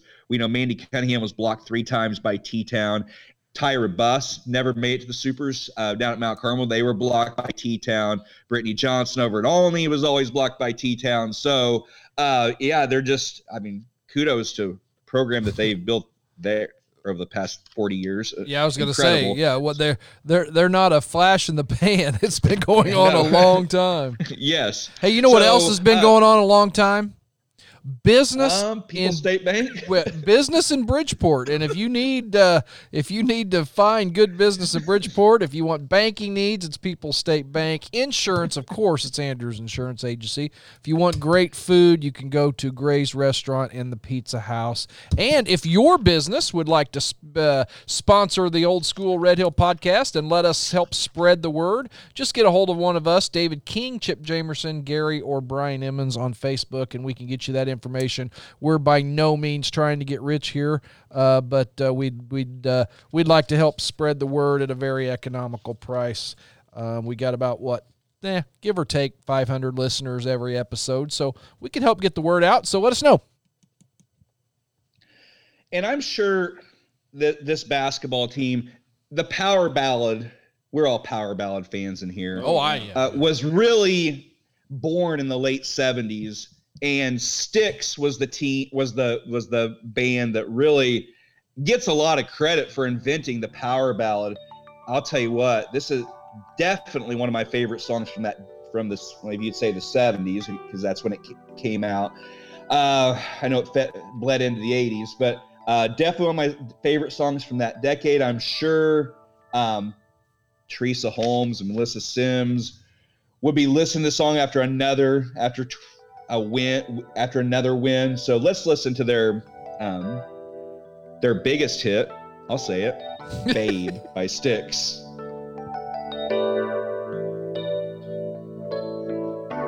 Babe, I'm leaving. I must be on my way. The time is drawing near. This is the vocal stylings of Dennis DeYoung, if I'm not mistaken. Yes, it is. Amazing voice. Your eyes, the love, the need, your tears. But I'll be lonely without you, and I'll need your love. I'm getting goosebumps because I know that chorus is coming. Yeah. So please, And we're gonna hang in there till it does. The rest of the band should start. Here we go. 'Cause you know it's you, babe. Whenever I get weary and I've had enough, feel like giving up. You know it's you, babe. I know I sound like an old guy when I say stuff like this. They don't do this anymore. No, they don't. And if you're interested at all, if you go to Dennis DeYoung's YouTube channel, he started doing, during the pandemic, he started doing like some things from home where he'd sit at his piano and sing. His voice, and he's in his 70s now, it really hasn't lost much. I read up on him. He really took care of his voice. A lot of, that things, bad habits that lead singers get into, life choices and so forth, that eventually don't have quite the vocals when they're in their 60s and 70s. Like from his teens and 20s, he took care of his voice to make sure at 73 or whatever that he'd still have those pipes, and he still does. So yeah, go listen to Dennis sing some of these hit songs on his YouTube channel. Okay, all right. Don't get mad. And then at the movie theater, the Plaza was playing The Jerk, of course, Steve Martin movie, and Star Trek Part 1. Oh, wow. Not called Part 1, just Star Trek. And the New Moon was still playing X-rated movies. I thought maybe it was just a thing that they were just trying out for a while. But so I didn't really look up the premise of the other ones. But what was that? What was that last one called? I was looking up Animal House's opening weekend, and Femme Desade. Okay. So FEMMEDESADE. Okay. I know I went to go, I think in 81, I saw The Jazz Singer at the New Moon. So I know this didn't last but more than another year, because a year later I was watching The Jazz Singer there. I know I was in the New Moon for that. So, it's something they tried out. And so those are the popular movies at this time. Okay. And got one more school board meeting I'll go over before I get into boys basketball here. So at the February school board meeting, Mr. Warren Miller, who was the principal at the junior high, he had a recommendation. Warren P. See what Miller. you guys think of this. Okay. He thought the school buses should carry a box containing some hand tools, some jumper cables, a flashlight on the school buses. So he thought the school buses should start carrying those things with them. And the board was very receptive to that. So not a bad idea. Two things. One, I'm shocked that they weren't already doing that. I was about to say, why wasn't that stuff on there? The other thing is, why is this Warren P. Miller's business? Why is he interjecting himself into this? Yeah, I don't know, but and does that have to be called? Does it have to be called out in a public forum? Yeah, and I know principals give their report every month, so I assume that was just in his report. Nothing that needed to be voted on or anything, but he just was, because I guess a bus broke down, and they had to go out and fix the bus. And I guess they needed one little hand tool to crank something. So he's like, if this bus driver would have had his hand tool, it could have saved us a lot of time of having to come out here, fix the bus. He would have had a wrench. I think the guy needed a wrench. Why do I think that Lynn Jamerson, Ray Wagner, and Harry Rice were rolling their eyes when that speech was going on? Well, and so, Dave's a young school bus rider at this time, so he'd only been riding the bus for about 6 months. But so for the rest of David King's career, the buses did, I believe, have the tools on them. And before that, as a big time farmer, he had that stuff in his backpack. No, oh yeah. Sure. Yeah, they don't get much more handy than me. So carrying it from a young age. So. Not a lot else. That was probably the big story of the February board meeting. Not a lot else. I guess the big vote was they had taken a poll, because payday at Red Hill for the longest time, I think they may have changed it by now, but teachers were paid once a month. A lot of districts do. You get paid twice a month. And so they did a vote to see if they wanted to change this. 48 teachers wanted to move to twice a month. 40 wanted to stay at once a month. So it was about a split vote. 27 just did not care. They just voted, click the third box. It didn't really matter to them how you do it. So they did put it to a vote, and it was a 6-1 vote to keep it once a month getting paid. They went against the teachers' recommendations on that. Gary Wells was the lone no vote on that. So he thought he agreed with the 2 times a month. But, was voted down by James K. Worstel and others. So that's the February board meeting. Like I say, I know Brian's got all the juice coming at his board meeting. I've got a jam-packed school board meeting coming up. All right, so let me get into the boys basketball season here, and when we set the stage, when we talk about whether it's in the Robert Clymer band music episode, in some of the other episodes, like this is my prime time right here. These teams. Of sitting up there and watching Red Hill basketball from our seats. Yeah, I was there. I mean, I remember some of the 78, 79 season when I've been in kindergarten because I remember watching like Greg Smith play. I can clearly remember watching Greg Smith play. So he graduated in 79. So that's the first team I really remember going to their games. But this is the first team, I'm in first grade now, that I really remember going to a lot of the games. I've got score books at home. This is the year I learned how to keep score from some of these games where I'd have my scorebook and I was going to compare my scorebook. I got the Lawrenceville Red Hill game. I know I got that game. I was going to compare my work against the actual box score. I forgot to do that. But yeah, these are big time. At this age, I don't know a lot of what's going on, but I'm there and I'm loving it this time. Well, and I'm not only loving. I mean, I'm loving the Rangerettes. I'm loving the band. I'm loving it all. I'm loving the RC and kick, the Rolos. This is my time. Tuesday and Friday nights. Oh my gosh. Yeah, and these pom-pom girls very similar to the Rangerettes. I think that might be I don't know, a little, because Gary mentioned like somebody who was like a lead Rangerette who I didn't think was on my list here. So there might be some minor differences here, but we'll give these girls another get their name out there again. So Julie Rankin, Cheryl Holmes, Lori Schaafstall, Sarah Gillespie, Carol Woodruff, Dorothy Piper, Connie Pimbleton, Susie Fox, Bobby Roark, big fan on the page. Hey, Bobby. Nikki Mills, you'll see a lot from Nikki Mills if you go to the Growing Up Bridgeport page. She's all over, and she's on our page a lot too. Linda Dunlap, Jerry Abernathy, who was the Good Citizenship Award winner, and Marla Eckes, who I believe is Logan Fiskus's mom. So they were the pom-pom girls, and your cheerleaders that winter were Norma Smith, Julie Griffin, don't know if she's related to Tyler, Julie Schubert from Gray Street, of course, Lori Latch, the homecoming queen, and Terry Laughlin, who I know was mentioned somewhere on this podcast. Maybe she was up for homecoming queen. So that's your poms and cheerleaders. So preseason article. So this team was coming off of that team that I first started. It was a 1-21 team the year prior. I still can't believe that.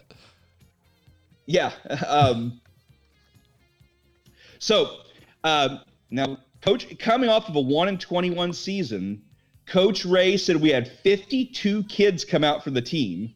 He wasn't expecting to have to cut, but actually had to cut kids from the high school team that year with 52 out. Had a difficult time evaluating each one of them. but he gave every kid a fair chance to make the team. He said in his 8 years at Red Hill, it's the hardest thing he ever had to do was to cut those potential players. Now, that 1-21 season, what I didn't realize from that team when I was watching guys like Greg Smith play was that Terry McAdow didn't play his junior year. So part of the reason we struggled that season, we didn't have Terry McAdow. I sort of remember him not, and I was too little. I do remember that there was a reason, and I don't know what it was. So this is a big deal. We've got the 6'4" McAdow back out for the team, and he would have a great season after sitting out last year. Barry Hughes was also academically ineligible the year before, and he's back out, but he didn't really contribute at all this season. So that year out really hurt him.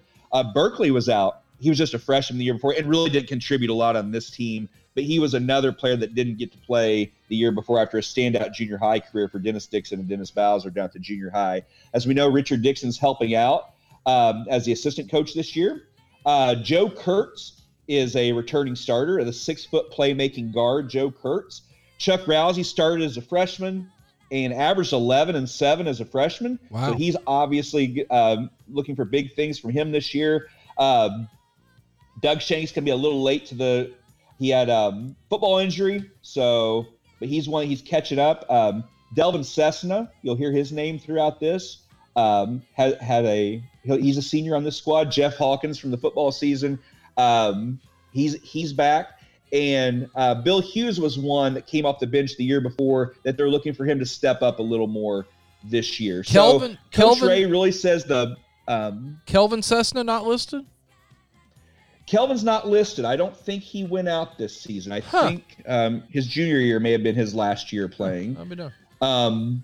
So other players, Kevin Hessler, Brad Holmes, Dave Pank, Brad Ulrich, were also listed on the varsity roster. I know some of these guys were not on the roster at the end of the season. And that happens a lot of seasons. You don't always start with the same group you finish with. Yeah. That's why I always liked in these daily records, they'd always take like a new team picture for like before regionals. So you had like the team that was ending the season with Rick Fox. I don't think I mentioned him, a 6'2" leaper, was back for this year. So they say the NEC is really up for grabs this year. Carmi is listed as probably the favorites. Lawrenceville lost a lot, they're saying, so they're not expected to be near the top of the conference this year with all their losses, even though they dominated for years before. So Coach Ray thinks with Kevin McAdow back and a lot of these returning guys, we got a shot to really make some noise in NEC this year, since there's not really that dominant team that you may have been accustomed to. So let's get into that season a little bit here. Yeah. Let's see. Well, we started off with the Thanksgiving tournament, and that tournament included Oblong, Edwards County, and Palestine, I believe, was the tournament. And then it was a 3-way tie. Edwards County was the favorite coming in, so we knocked them off on Saturday night. And we finished 2-1 the tournament. Oblong finished 2-1, and Edwards County finished 2-1. So that win, while we did not win the tiebreaker, we prevented Edwards County from winning so we kind of played spoiler there. Oblong did win the tournament because it was based on point spread tiebreaker, and Oblong did win that little 14 round robin tournament. In that tournament, McAdow averaged 15 a game, Kurtz 12 a game, Rousey 9 a game, and Cessna 7 points per game. So we're 2-1 right now. We got about a week off, and the next Friday we go down to Carmi. Not an easy trip and not an easy place to play. And that place, this is 1979. December of 79. So we know what these gyms looked like back then. This place was completely packed. To play the NEC favorites, Coach Ray listed them as NEC favorites, and went down there and got a W at Carmi. Big win. So we're 3-1. Hughes, who they were hoping would come on as a junior this year, they needed him to step up. Well, he came on for 20 points down at Carmi. And then so we moved to 3-1, 1-0 in the conference. We don't seem to go real deep on this team. Shank and Hawkins are coming off the bench, along with your starting five of McAdow, Kurtz, Rousey, Cessna, and Hughes. That's pretty much your 7 that would pretty much contribute throughout the season. So let's take a break for a moment from that And get into a little junior high basketball. They actually played the round robin tournament back in December then. I always knew it was a late October tournament. When I got to junior high, we played it in late October to open the season. But they played – now, this was a team you've heard – these were the class of 84 guys. So this is Keith Frohock's group. They had a really good season. I don't have a lot of junior high in here, but I thought I'd throw a little bit in. But some names that you're familiar, and when we get into like 83, 84, some names you'll hear a lot more. Keith Frohock, we might have an episode with him sometime, Brian. Yeah. We've mentioned him enough. Bobby Lightus, Doug Grismer, Thomas, I believe that Darren Thomas. Brian. Darren would go on to have a good wrestling career, I think, but was a pretty good basketball player, it looked like, back in junior high. Jimmy Medlin, of course, class of 84. Gary Skaggs, Todd Bushy, Jerry Worth, Kelly Blair, one of the Krowski boys, don't know his first name, Moore. Brian. Okay. Davis, is that Scott? Was Scott class of 84? Scott Davis? Yep. Preston, is that Fred? Was he 84? Fred Preston, yep. And then one of the Beard boys was Danny. in the okay, so there's your junior high team that would win the round robin. So they went undefeated there. Other things I saw that season, they were able to knocked off Lawrenceville. Wasn't an class of 84, wasn't, or 85, really weren't real big strong classes at Lawrenceville. But it's always nice to beat them in that atmosphere that we've talked about several times. 88-66, so definitely not a major – I mean, we were never in the game, but lost 88-66. Sophomore Doug Novsek did go for 29, and freshman Marty Simmons went for 17. So, yeah, I know they lost a lot, and they weren't expected to do much in the conference, but I think Coach Ray may have undersold this Lawrenceville team a little bit because they had an amazing season in 79-80. Yeah. But that night we had 3 in double digits, McAdowell 16, Rousey 15, and Kurtz 14. So we're sitting now, this is going into Christmas. I'm not going to go through you can't do that in a basketball season. We're sitting at 4-3 right now, and we're 1-2 in the NEC. Decent We start. go down to the El Dorado tournament. And we won 1 and lost 2 down there. We lost to Mounds Meridian, and Carmi got revenge big time, beat us by 30-some points that night. And we were able to beat Johnston City. So I love that this El Dorado tournament still today is one of the most storied holiday tournaments in Illinois. I wish Red Hill would have not gotten out of that. Yeah. But for several years in the 70s and early 80s did go down to El Dorado. So now we're sitting at around a couple games under 500 going into the winter of 1980. Now, one thing that we're talking, so we're wrapping up the El Dorado tournament here. One piece of trivia I throw out sometimes is what was the last number 1 song of the decade of the 70s? It was also the number 1 song on my 7th birthday. It's a great trivia question. So remember this, if you're in some trivia contests, this is good. Might come up. This is good, yeah. Rupert Holmes, Escape, but you know it better as the Pina Colada song was the final. While we're down at El Dorado, this was the number 1 song and the last number 1 of the decade.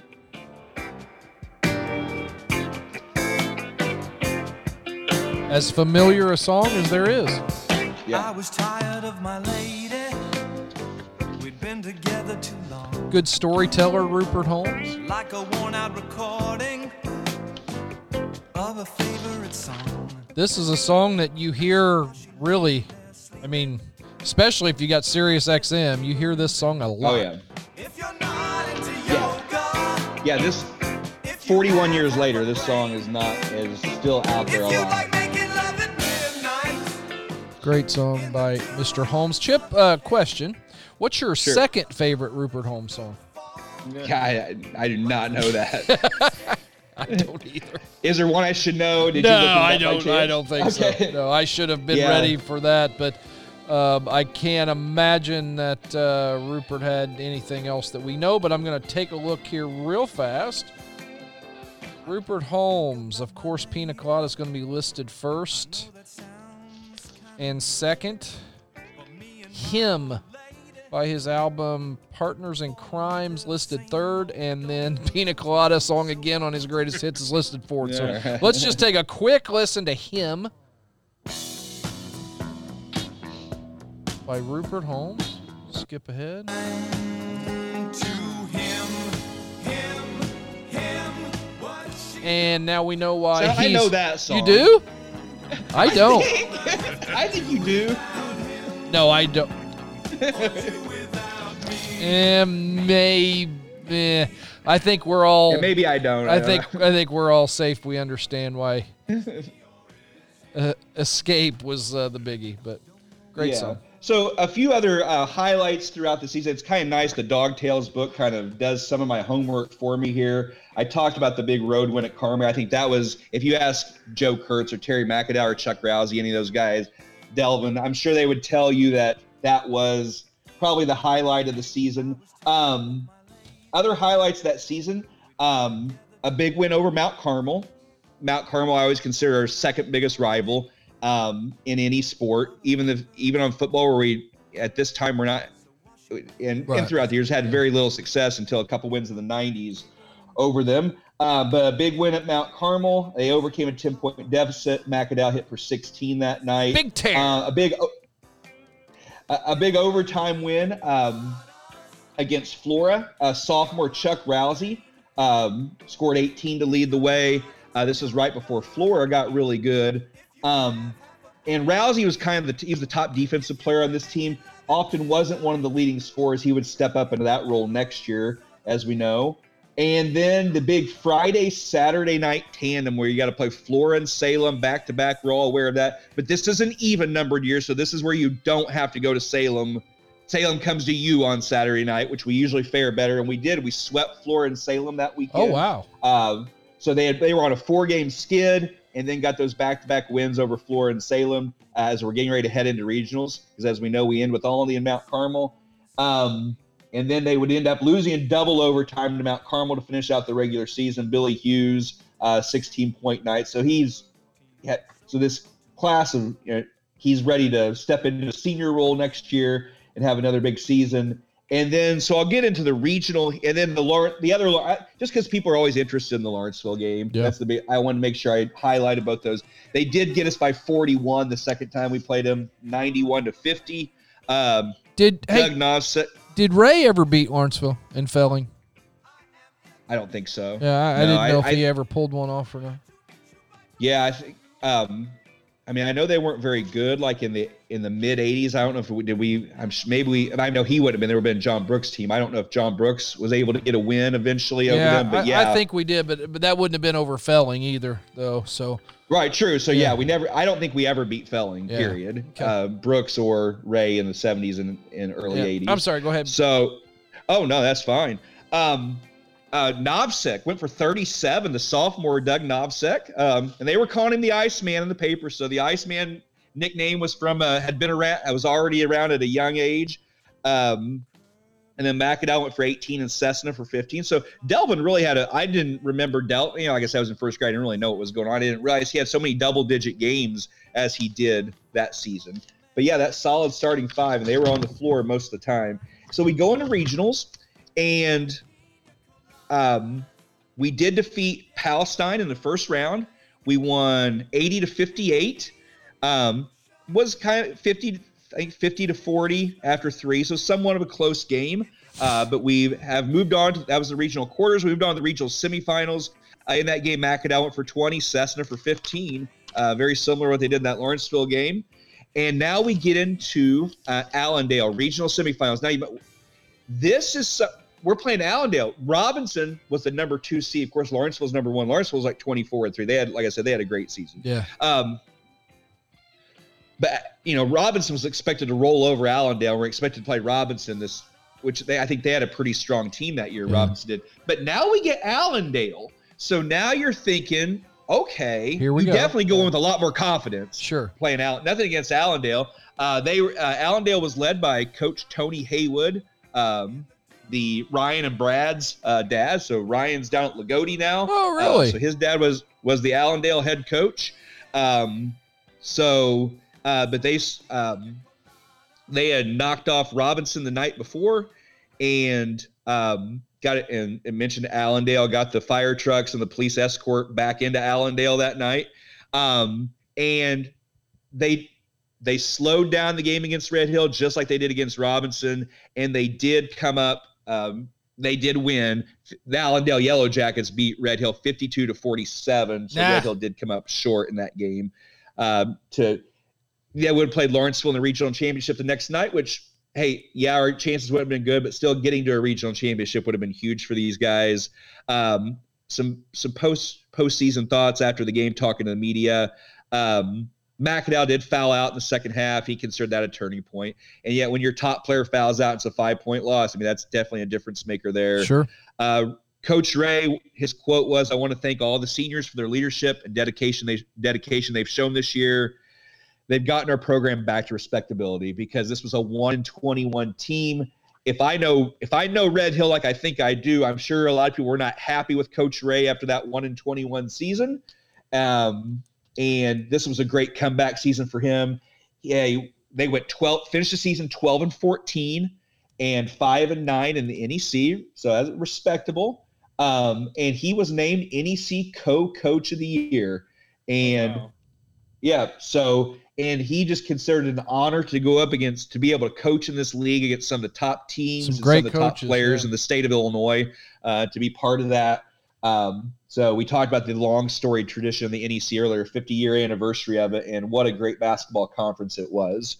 So that wraps up a good season. And then we know that in the 80-81, since we already talked about it, they did go 8-17 the next year. So the program never really got to where Coach Ray wanted it in those, never had a winning season in those years. I think he had a 500 season as his first year as head coach. But and so that wraps up the basketball season. I got a few more things to go over here, though.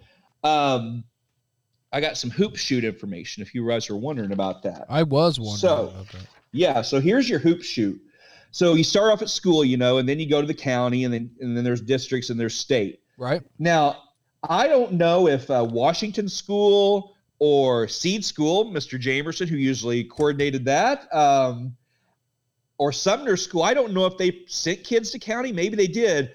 But if they did, Petty just dominated them, because Petty was like at every person that placed at county from the Red Hill School District was from Petty School. So let's go through a little bit of that here. Yeah. Okay. In the girls 8-9 division, Tracy McAdowell from Petty went 10 for 25, and she actually won the division and advances to the district. She'll be going to Teutopolis here in a couple of weeks. Oh boy, that district. So Tracy McAdowell. So some of you may know Tracy's younger sister, Amanda McAdowell Lukens. You may know her brother, who had a great football career, Matt McAdowell. But Tracy's the oldest of the three and is getting the McAdowell. The name McAdowell, she's probably a lot of pressure on her to perform well at this event anyway, and she stepped up. In the girls, Sandy Gerber got second in the 10-11 division. She made 6 out of 25 that morning.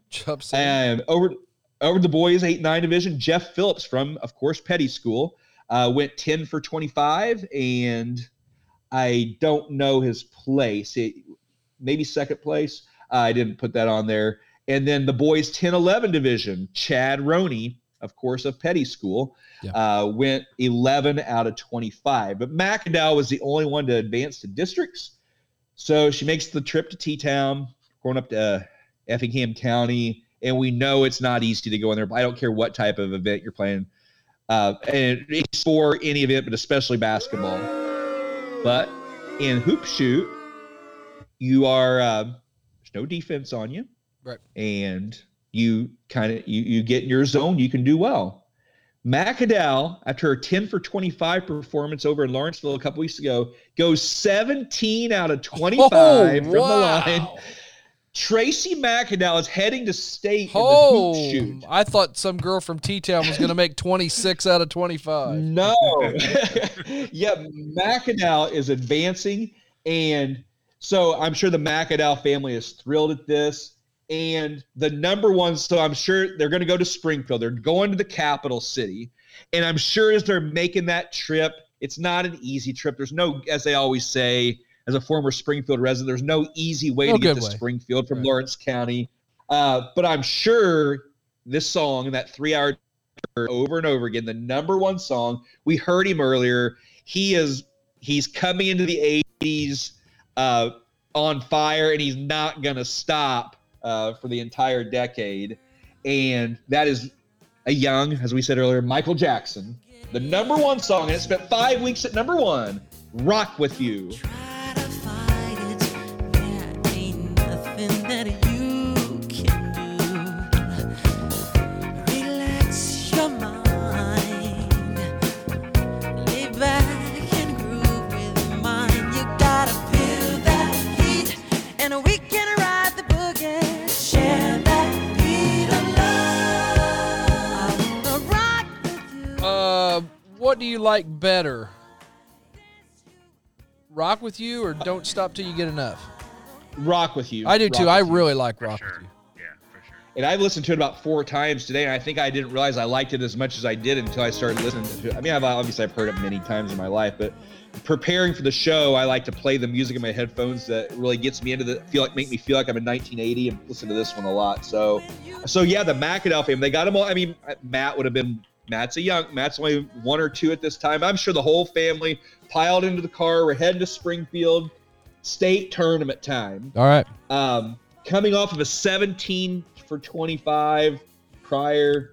She didn't have it that day. She went 9 out of 25, which is respectable, but it still finished 7th in the state. So, Yeah. 4th grader at Petty School, Tracy McAdoo. I don't think she really ever continued her basketball career real deep. I was after going to ask this. that, yeah. And I'm not sure how she did after this in the next years, because I don't think I covered it in the 80-81 episode. But this is a 4th grader. This is quite a quote that she's making to the Daily Record. Okay. After that performance, she said, "Wait till next year." Oh, I like it. Was her quote to the Daily Record. So I'm not sure how she did that following year, but I think, kudos to her. And that's one of the reasons I love doing these episodes. I never would have known that before the Cunninghams, there was Tracy. We had somebody, McAdoo, kind of laying the groundwork for all the success that the Cunningham girls would have a few years later. That's awesome. And Brian, like I said, I think I covered everything. It was a great winter of sports, and let's move on to the spring now. Hey, that sounds good. Before we do, I want to mention that if you are ever interested in sports for Southwest Indiana, covering Washington Bar Reeve, and then the whole gang of guys cover everything from national stories, and you never know, honestly, what we're going to end up talking about. Todd Lancaster from the Washington Times-Herald, Mike DeCourcy, voice of the Vikings, Blake Burkhardt of North Davis Cougars, Tyler Schulteis, super fan of Bar Reeve, and myself. We go at it each and every week on the Birdies, Bourbon, and Basketball podcast, wherever you get your podcasts. Well, and Brian, if you get your podcast from Apple, I think that's the only place where you can really leave a review. So even if you don't listen on Apple, go on it. If you could leave us a review, that really helps us out a lot. And thank you to Ronnie Cullison for leaving us a 5-star review and talking about on Apple how much he loved our podcast. Ronnie was class of 90, and we've mentioned him several times on various episodes. And of course, when we get to the Seed School episode, Seed School Basketball Legends, he'll be mentioned a lot on that. We may even try to interview him for that show. So Ronnie, I know you're listening. You say you've listened to all of them. So thanks, Ronnie. We may be reaching. We might be calling you for the Seed School Legends podcast, which we hope to do later this year. So Brian, back to you. Yeah, my first entry here was the Friday, March 14th Daily Record, and it was a packed school board. Cinda Bell wrote the article, and it was during a long Unit 10 school board meeting. Thursday night, the board approved the renewal of the teachers' contracts for the next school year. And listen to a 5.5-hour executive session. The board proposed and passed to extend new contracts to the unit principals. That was Martha Brookhart at Petty, Don Cook, my 3rd grade teacher at Washington, Lynn Jamerson, my 4th grade teacher at Seed School, Ray Wagner at the K-5-6 Center, the aforementioned Warren P. Miller at Sumner Elementary. Was his name really Warren P. Miller, or did we just call him that? No, it was Warren P. Miller, yeah. I don't know what the P stands for, but it was definitely always in the yearbooks. That's how they listed it. Well, I don't know about now, but back then I had a pretty good idea what the P stood for. Here's where we get interesting. I always like to look back into the past and see what people made. Increment pay was revised as follows. The high school head football coach for the 80-81 year is going to make one, and basketball coach, actually both of those positions make this, $1,650 is what Bill Huff and Mike Ray were pulling in back then. The high school assistant football coach was $1,000. The assistant basketball coach was $1,000. High school head boys track coach $900. Assistant track coach $500. Baseball coach pulls in $900. High school assistant baseball coach $500, which that's not bad for 1980-81, really. No. And you know, the head coach only making $400 more than the assistant. Yeah, that's a pretty good gig. The assistant coach. Yeah, for sure. High school wrestling, Jim Drury pulling down $1,400. I don't know if his assistant yet was Gary Huber, but that would have made you $700. High school cross country $750. Junior high. Now we're going to talk about Richard Dixon. He was making $900 as the assistant basketball coach. Junior high head boys basketball coach $1,200. That'll come into play here in a minute. $800 for the assistant. Junior high track $600. Junior high girls basketball coach $1,000. High school girls basketball coach $1,400. Yeah, go ahead. So Richard Dixon's up at the high school now. Now I think he had moved from the 5th and 6th grade, so definitely a promotion to the high school. So Dennis Bowser and his brother Dennis Dixon are making more at the junior high level than he's making as the only assistant on Mike Ray's staff. A team that had 52 kids go out for the team. Right. Yep. That's exactly Okay. right. You're spot on thus far. What do you think John C. Baker, the superintendent of schools, was going to make for the 80-81 school year? 36.5. I said 36.5. Well, if this was Price is Right, you would be wrong. $29,300. And they put $2,200 into his retirement and $150 monthly travel. Gene Moore, the assistant's going to pull down $25,800 with $1,900 retirement and $120 a month travel. Salaries were set for the principals.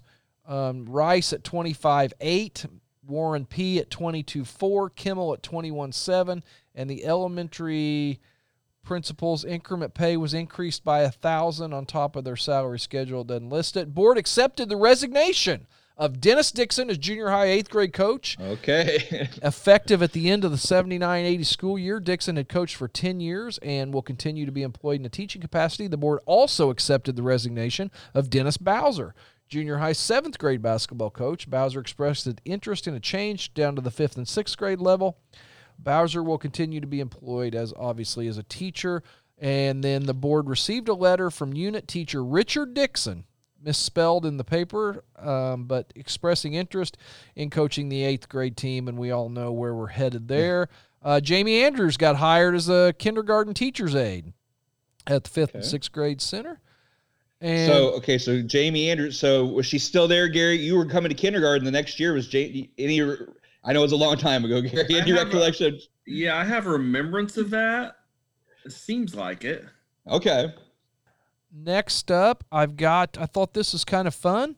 What school? You've got your choice of the K-5-6, the Sumner Attendance Center, and Petty School. Which school would you like to know their menu for that week? The week of March 21st. I want to know what David, did you mention Washington? I did not. I guess Dave would have been half day, so he I wouldn't have been in lunch. So let's see what Brian and I are eating at the K-5-6 Center. Okay, on Monday, folks, you're going to have macaroni and cheese, green beans, fruit salad, oatmeal cookie, peanut butter, of course, bread and milk. On Tuesday, sliced turkey with mashed potatoes and gravy, seasoned peas, not just the plain ones, they're seasoned, and, of course, choice of bread, butter, milk. Wednesday, we're taking a trip to Italy, spaghetti and meat sauce, corn, lettuce salad, choice of fruit, butter and milk. And on Friday, can anyone take a guess? Pizza. Tacos. We're having a corn dog. Okay. And on the side, you're going to have sauerkraut, fries, and sliced peaches. In school cafeterias back then, as I've talked about before, I never ate at them, but I know back then from talking, they were, and there's still some schools where you find it, but it was a lot better food. I mean, they made stuff from scratch back. I know sometimes they throw a corn dog in, but they made food from scratch there, whereas today everything is prepackaged and heated and everything. Who said the corn dogs weren't from scratch? Right, yeah, I mean, they may have been dipping them in batter, put them in the deep fryer. As I think I've said, I said on another podcast, I always loved institutional food. I still do. I like eating at hospitals and cafeterias and whatnot. I do now, but I didn't realize it until I was in my 20s, unfortunately. I missed out on a lot. Those rectangle-shaped pizza slices that we had, those were good. The one thing I remember so good. About the Sumner Attendance Center, they didn't drain their spaghetti. It was good, but you had, I don't know, do you remember this? You had there was lots of water standing in the bottom of your container with meat sauce on. That seems familiar. Yeah, it was good. But high school, we had great cooks at the high school.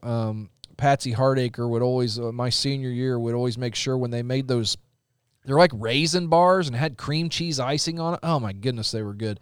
When I was senior hall monitor, first hour, she would call me in there and give me a little preview slice of that because she knew how much I loved it. So thank you, Patsy. And I know country schools are notorious for their great, because there's not very many kids there, like Washington and Petty. I know those. That was really like a home cooked meal that you get there. Because my mom, when she taught at Petty, would talk about the food that they would make, and of course they'd make extra and give the teachers extra and stuff. I mean, here at the school I'm at now, I mean, we get about the same amount of kids. It's just, I don't know. Things are different now. Well, things were better in the 80s when it came to school cafeterias and many other things. Petty that week went pizza, spaghetti, fried chicken, chili, and hamburger on bun.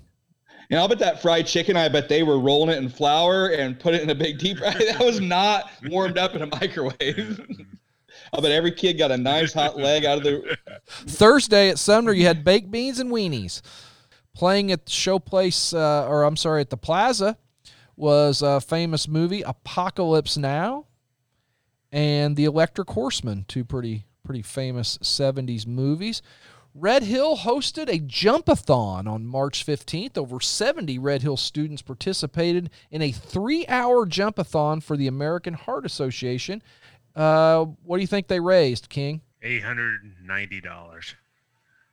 $3,300. Oh, wow. What we picked up.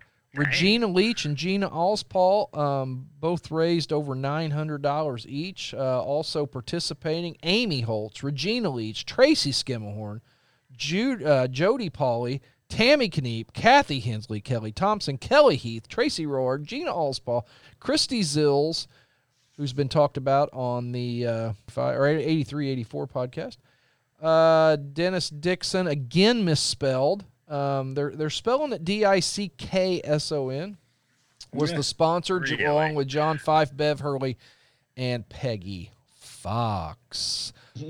Also, picture in the paper shows a little bit of dancing going on in the boys' gym or the West Gym.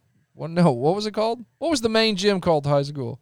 We'll see. It'd be the South Gym. The West. West, West and East. Or you mean the two gyms, the girls' gym and the boys' gym were West. Yeah. Okay, yeah. Whatever. It was in the boys' gym, the big gym. Swing your partner. There was swinging and do-si-doing at all the Unit 10 elementary schools and the high school. Approximately 500 first, second, third, and fourth graders from Petty, Washington, Seed, and the 5th and 6th grade center performed a variety of musical songs led by Mrs. Arlie Roberts. Anybody remember I was going to say Chip would have been right in there. Participating in that? Yeah, I did not. Now, did they say just third and fourth graders, though? What was it? No, first, second, third, and fourth. Okay, so what? So this was a square dancing thing? It was. Yeah, where were we at again? It looks like I wasn't listening real close. We just did a really boring 3-minute discussion on what direction the gyms were. It was at the high school gym. Yeah, I'm sure. Yeah, as David said, I'm sure I was right in the middle of it. But I do not remember it at all. Thank you for participating in the podcast. Bridgeport gets a new radar gun. Bridgeport has the only radar gun at this time in the county. Can be used with the police car that is moving. The city has been using the radar gun since it was received early in the month. What's a radar gun cost, Gary Emmons, in 1980? Oh, it's $3.99. $1,680. Police Chief Rex Lawson estimated it would take less than 6 months to pay for the unit. So we're going to start writing some tickets. Yes. With said gun. With said gun. The Red Hill baseball team getting ready for what they thought was going to be their season opener, and it was, spoiler alert, it was a very, very wet spring in our part of the country. Like I said, it was a long time before Lawrenceville even played their first game. It was close to mid to end of April. Coach Ray is just about settled on his infield with only second base still up for grabs. He has Ron Eck at first. Joe Kurt's going to handle the shortstop position. Kevin Hessler at third. He's still working on his outfield and setting up his catching duties. His pitching staff will focus around Delvin Cessna, a right-hander, and Stuart Murray, a left-hander. Oh, yes, Stuart. So lots of good things coming. Got a pretty good schedule, or scheduled. Again, weather just played havoc with those guys. My first song, I really only had two songs that kind of dominated the spring. The first one,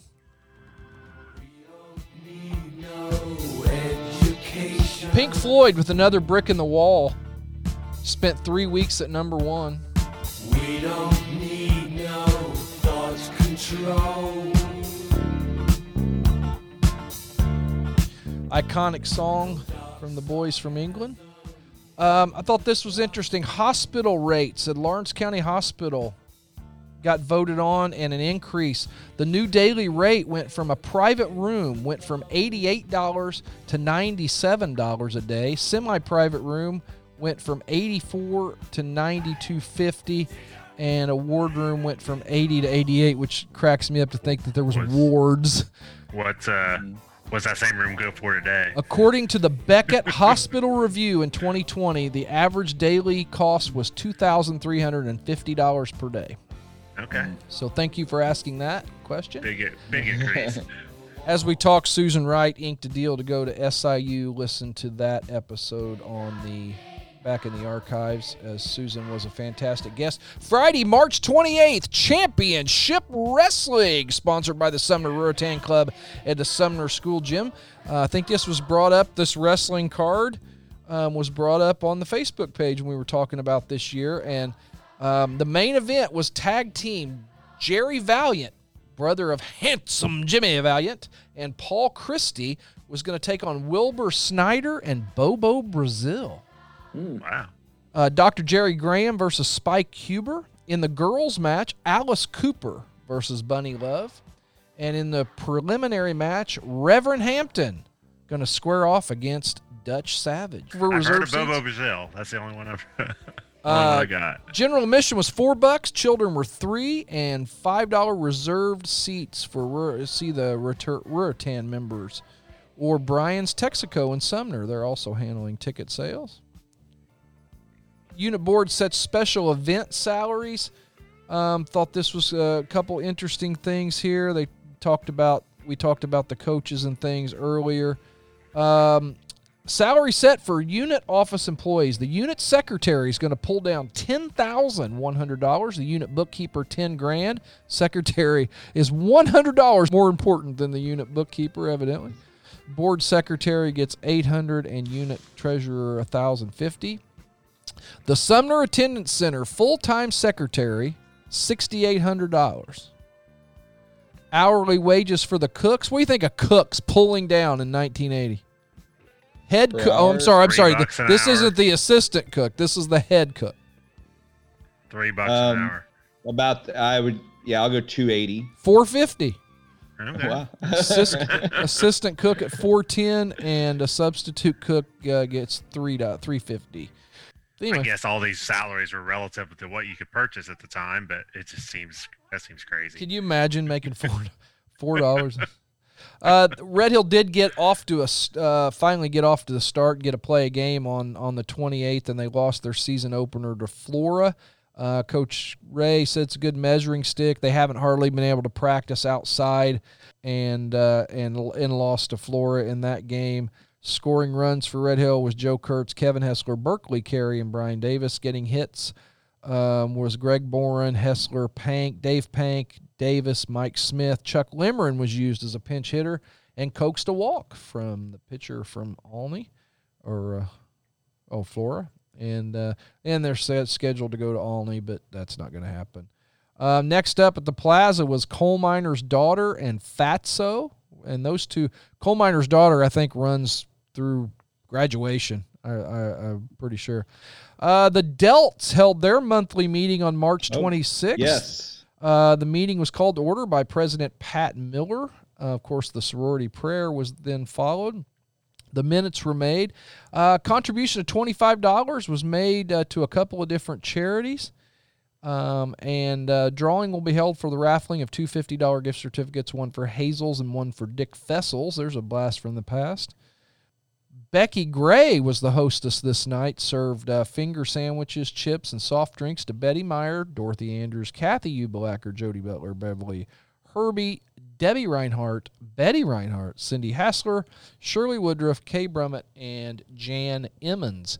I'm guessing my mom was the secretary because she was always listed last, and Jan Emmons. So Okay, that's what makes I'm thinking. sense. Hey, the Rangerettes are looking for replacements. There were 30 candidates who tried out for the Red Hill Rangerettes, earning permanent places for next year's squad. Are you ready? Connie Pimbleton, Julie Rankin, and Susie Fox. They join returnees Cheryl Holmes, Dorothy Piper, Carol Woodruff.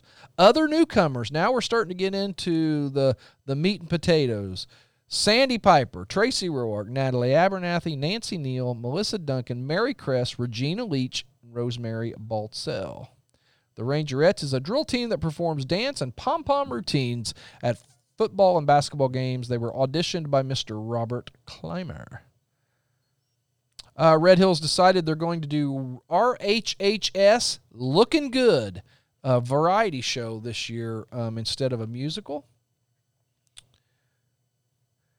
April 1st, the big story, Texaco is on strike, and that's going to go on for a little while.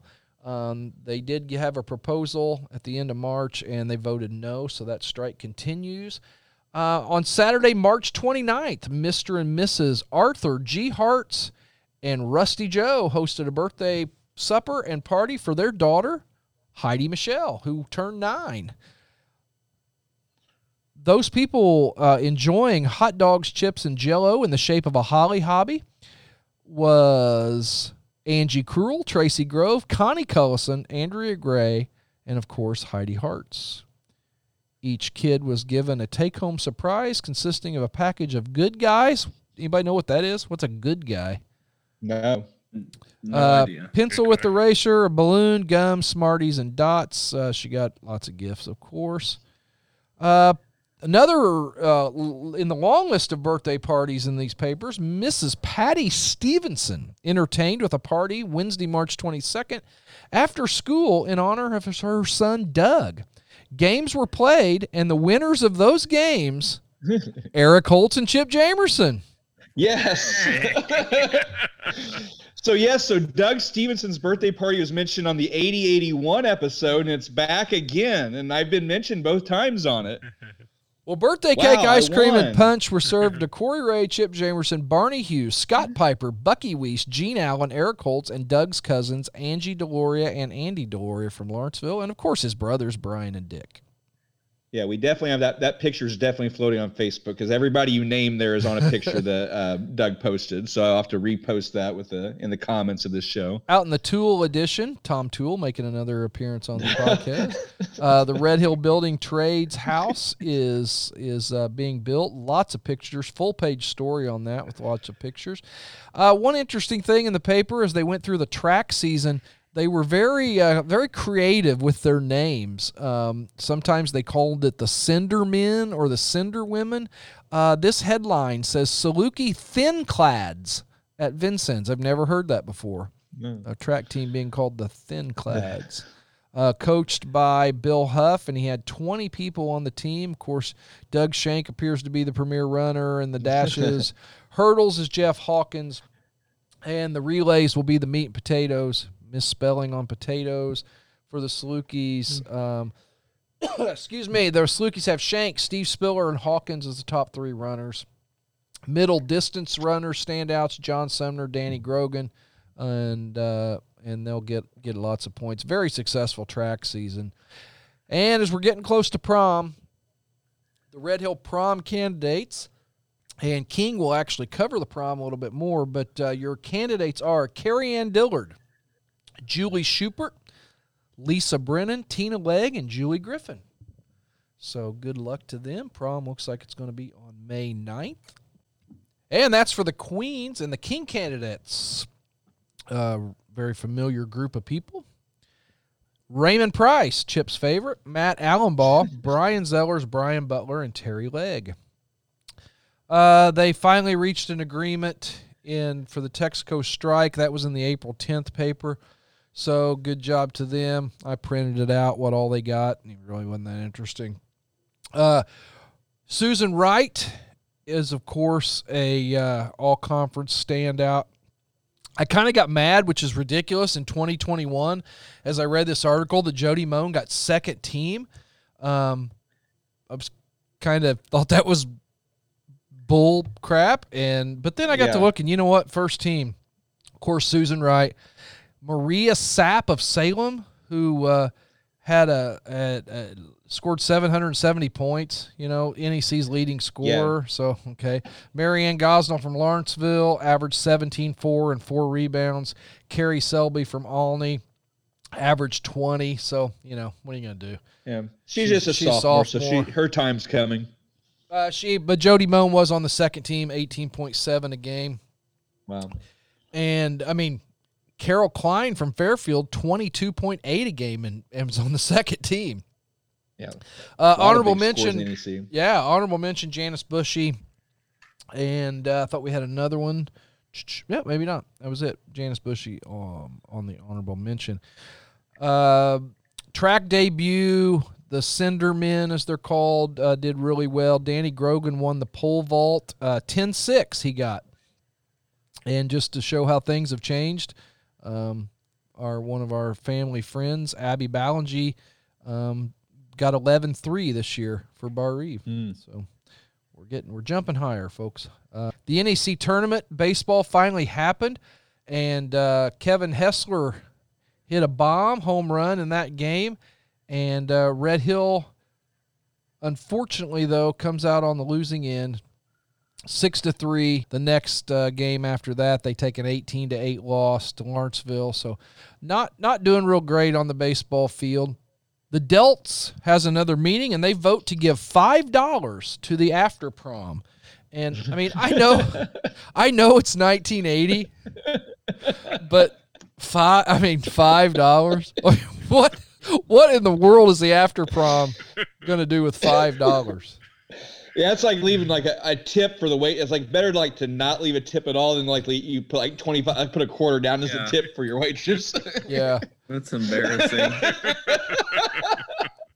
And they actually took a vote on that. But the big song of the spring was Blondie. Spent 6 weeks at number 1. This is "Call Me."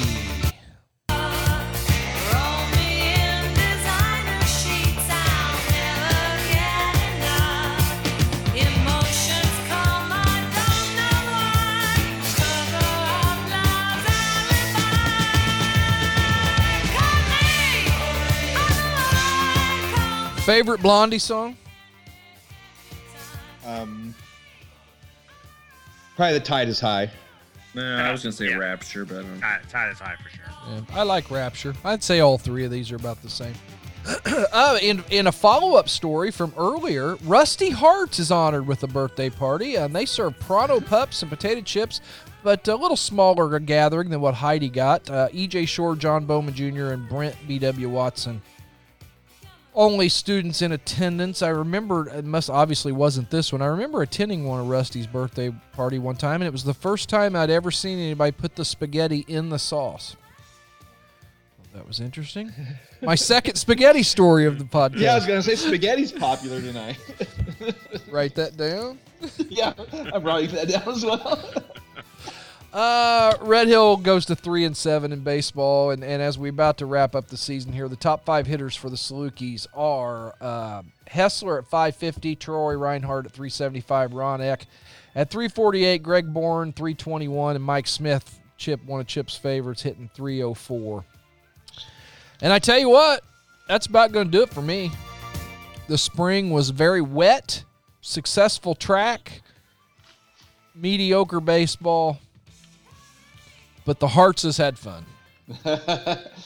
And as we get ready to head over to David King, and he's going to take the summer, if you're looking for someplace to play golf, make the short trip over from Bridgeport to Country Oaks Golf Club, right on Route 50 between Washington and Montgomery. 5 sets of tee boxes. Zoysia fairways, tee boxes, beautiful bent grass greens. So all abilities can play here, and there's a practice range. Just swipe your credit card right at the machine and hit balls till you can't hit them anymore. So we'd like to see you over here, Montgomery, Indiana. Call 812-486-3300 for your tee times, and we will see you at the Oaks.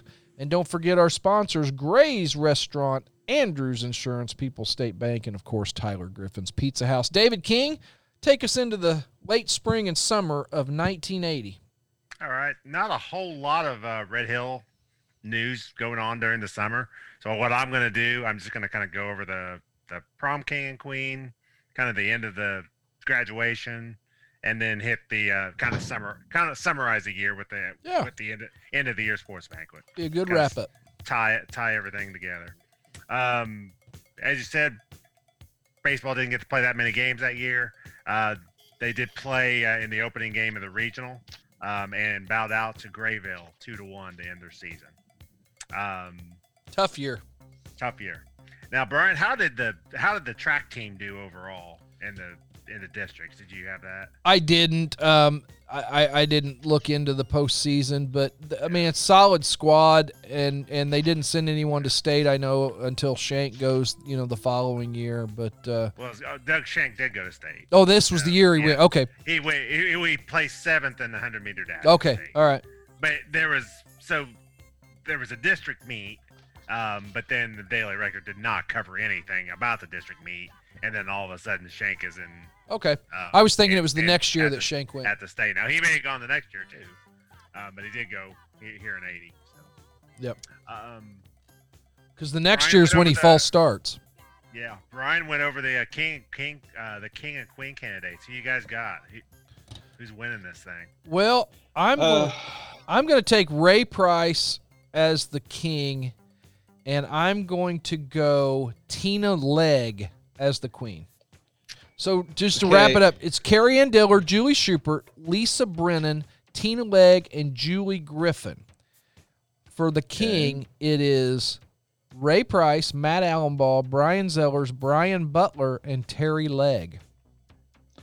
I'm going to go Terry Legg and Carrie Ann Dillard. Schubert Butler.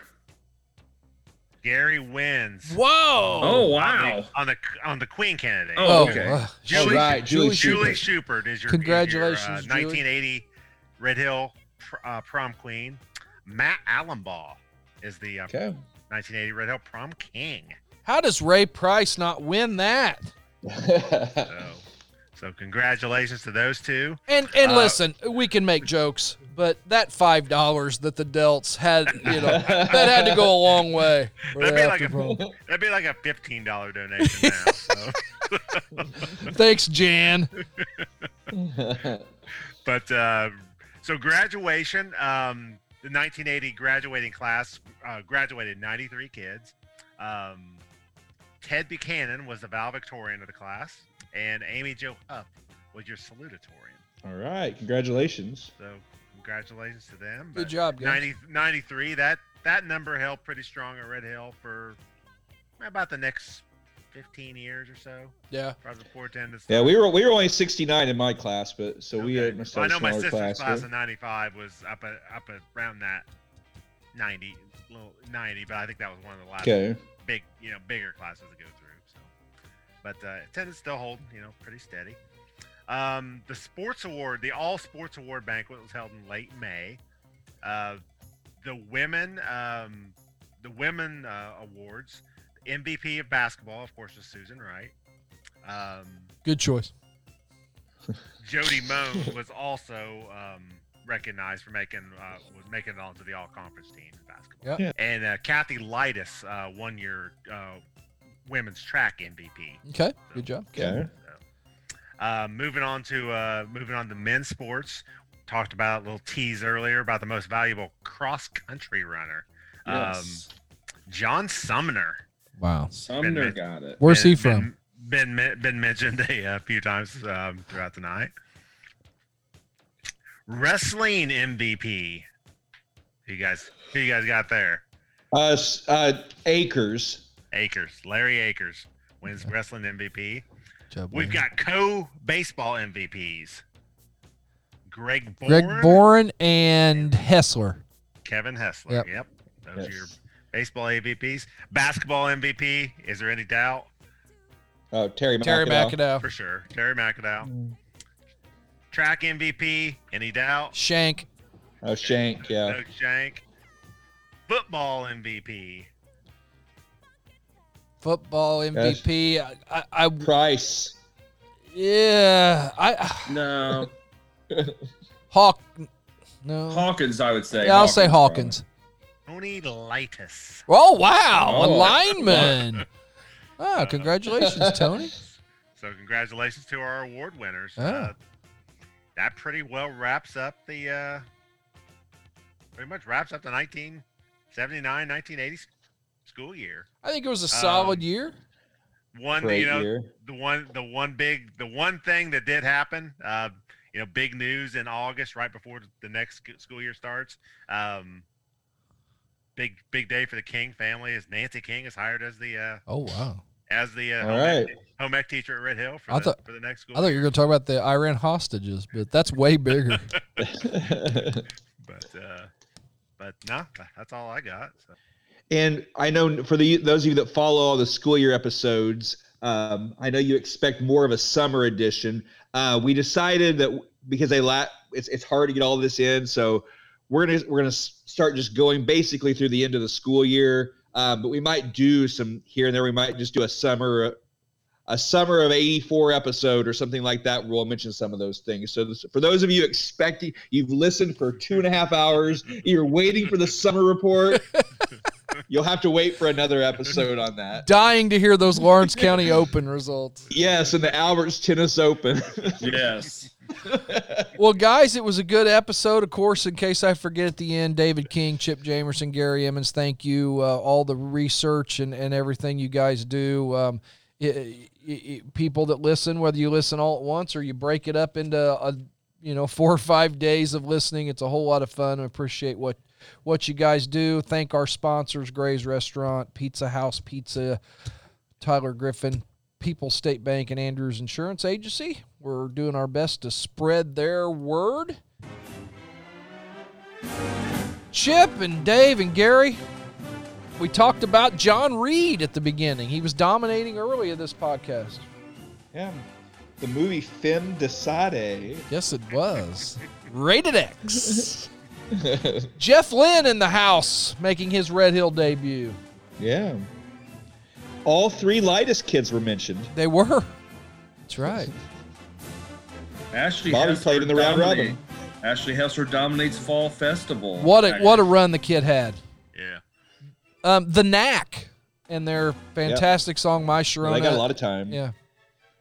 No Kelvin Cessna on basketball or any sport. It was a Kelvin-free episode. Guys, the Gatlin Brothers Band was discussed.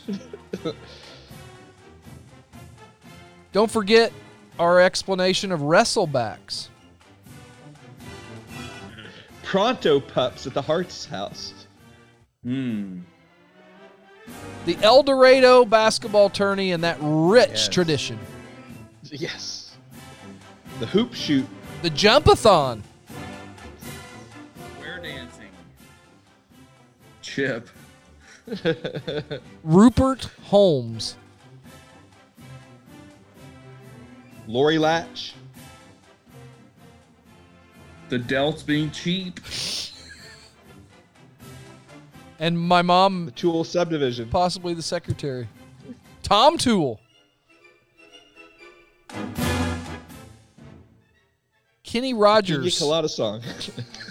All right, we're just getting silly. Okay, listen. Thanks for tuning in, everybody. I hope you enjoy it as much as we do, and obviously we enjoy it. So until 2 weeks from now, when we come back with another episode, I appreciate it, as does Dave, Chip, and Gary. On behalf of those guys, I'm Brian Emmons, and of course, we are Red Hill.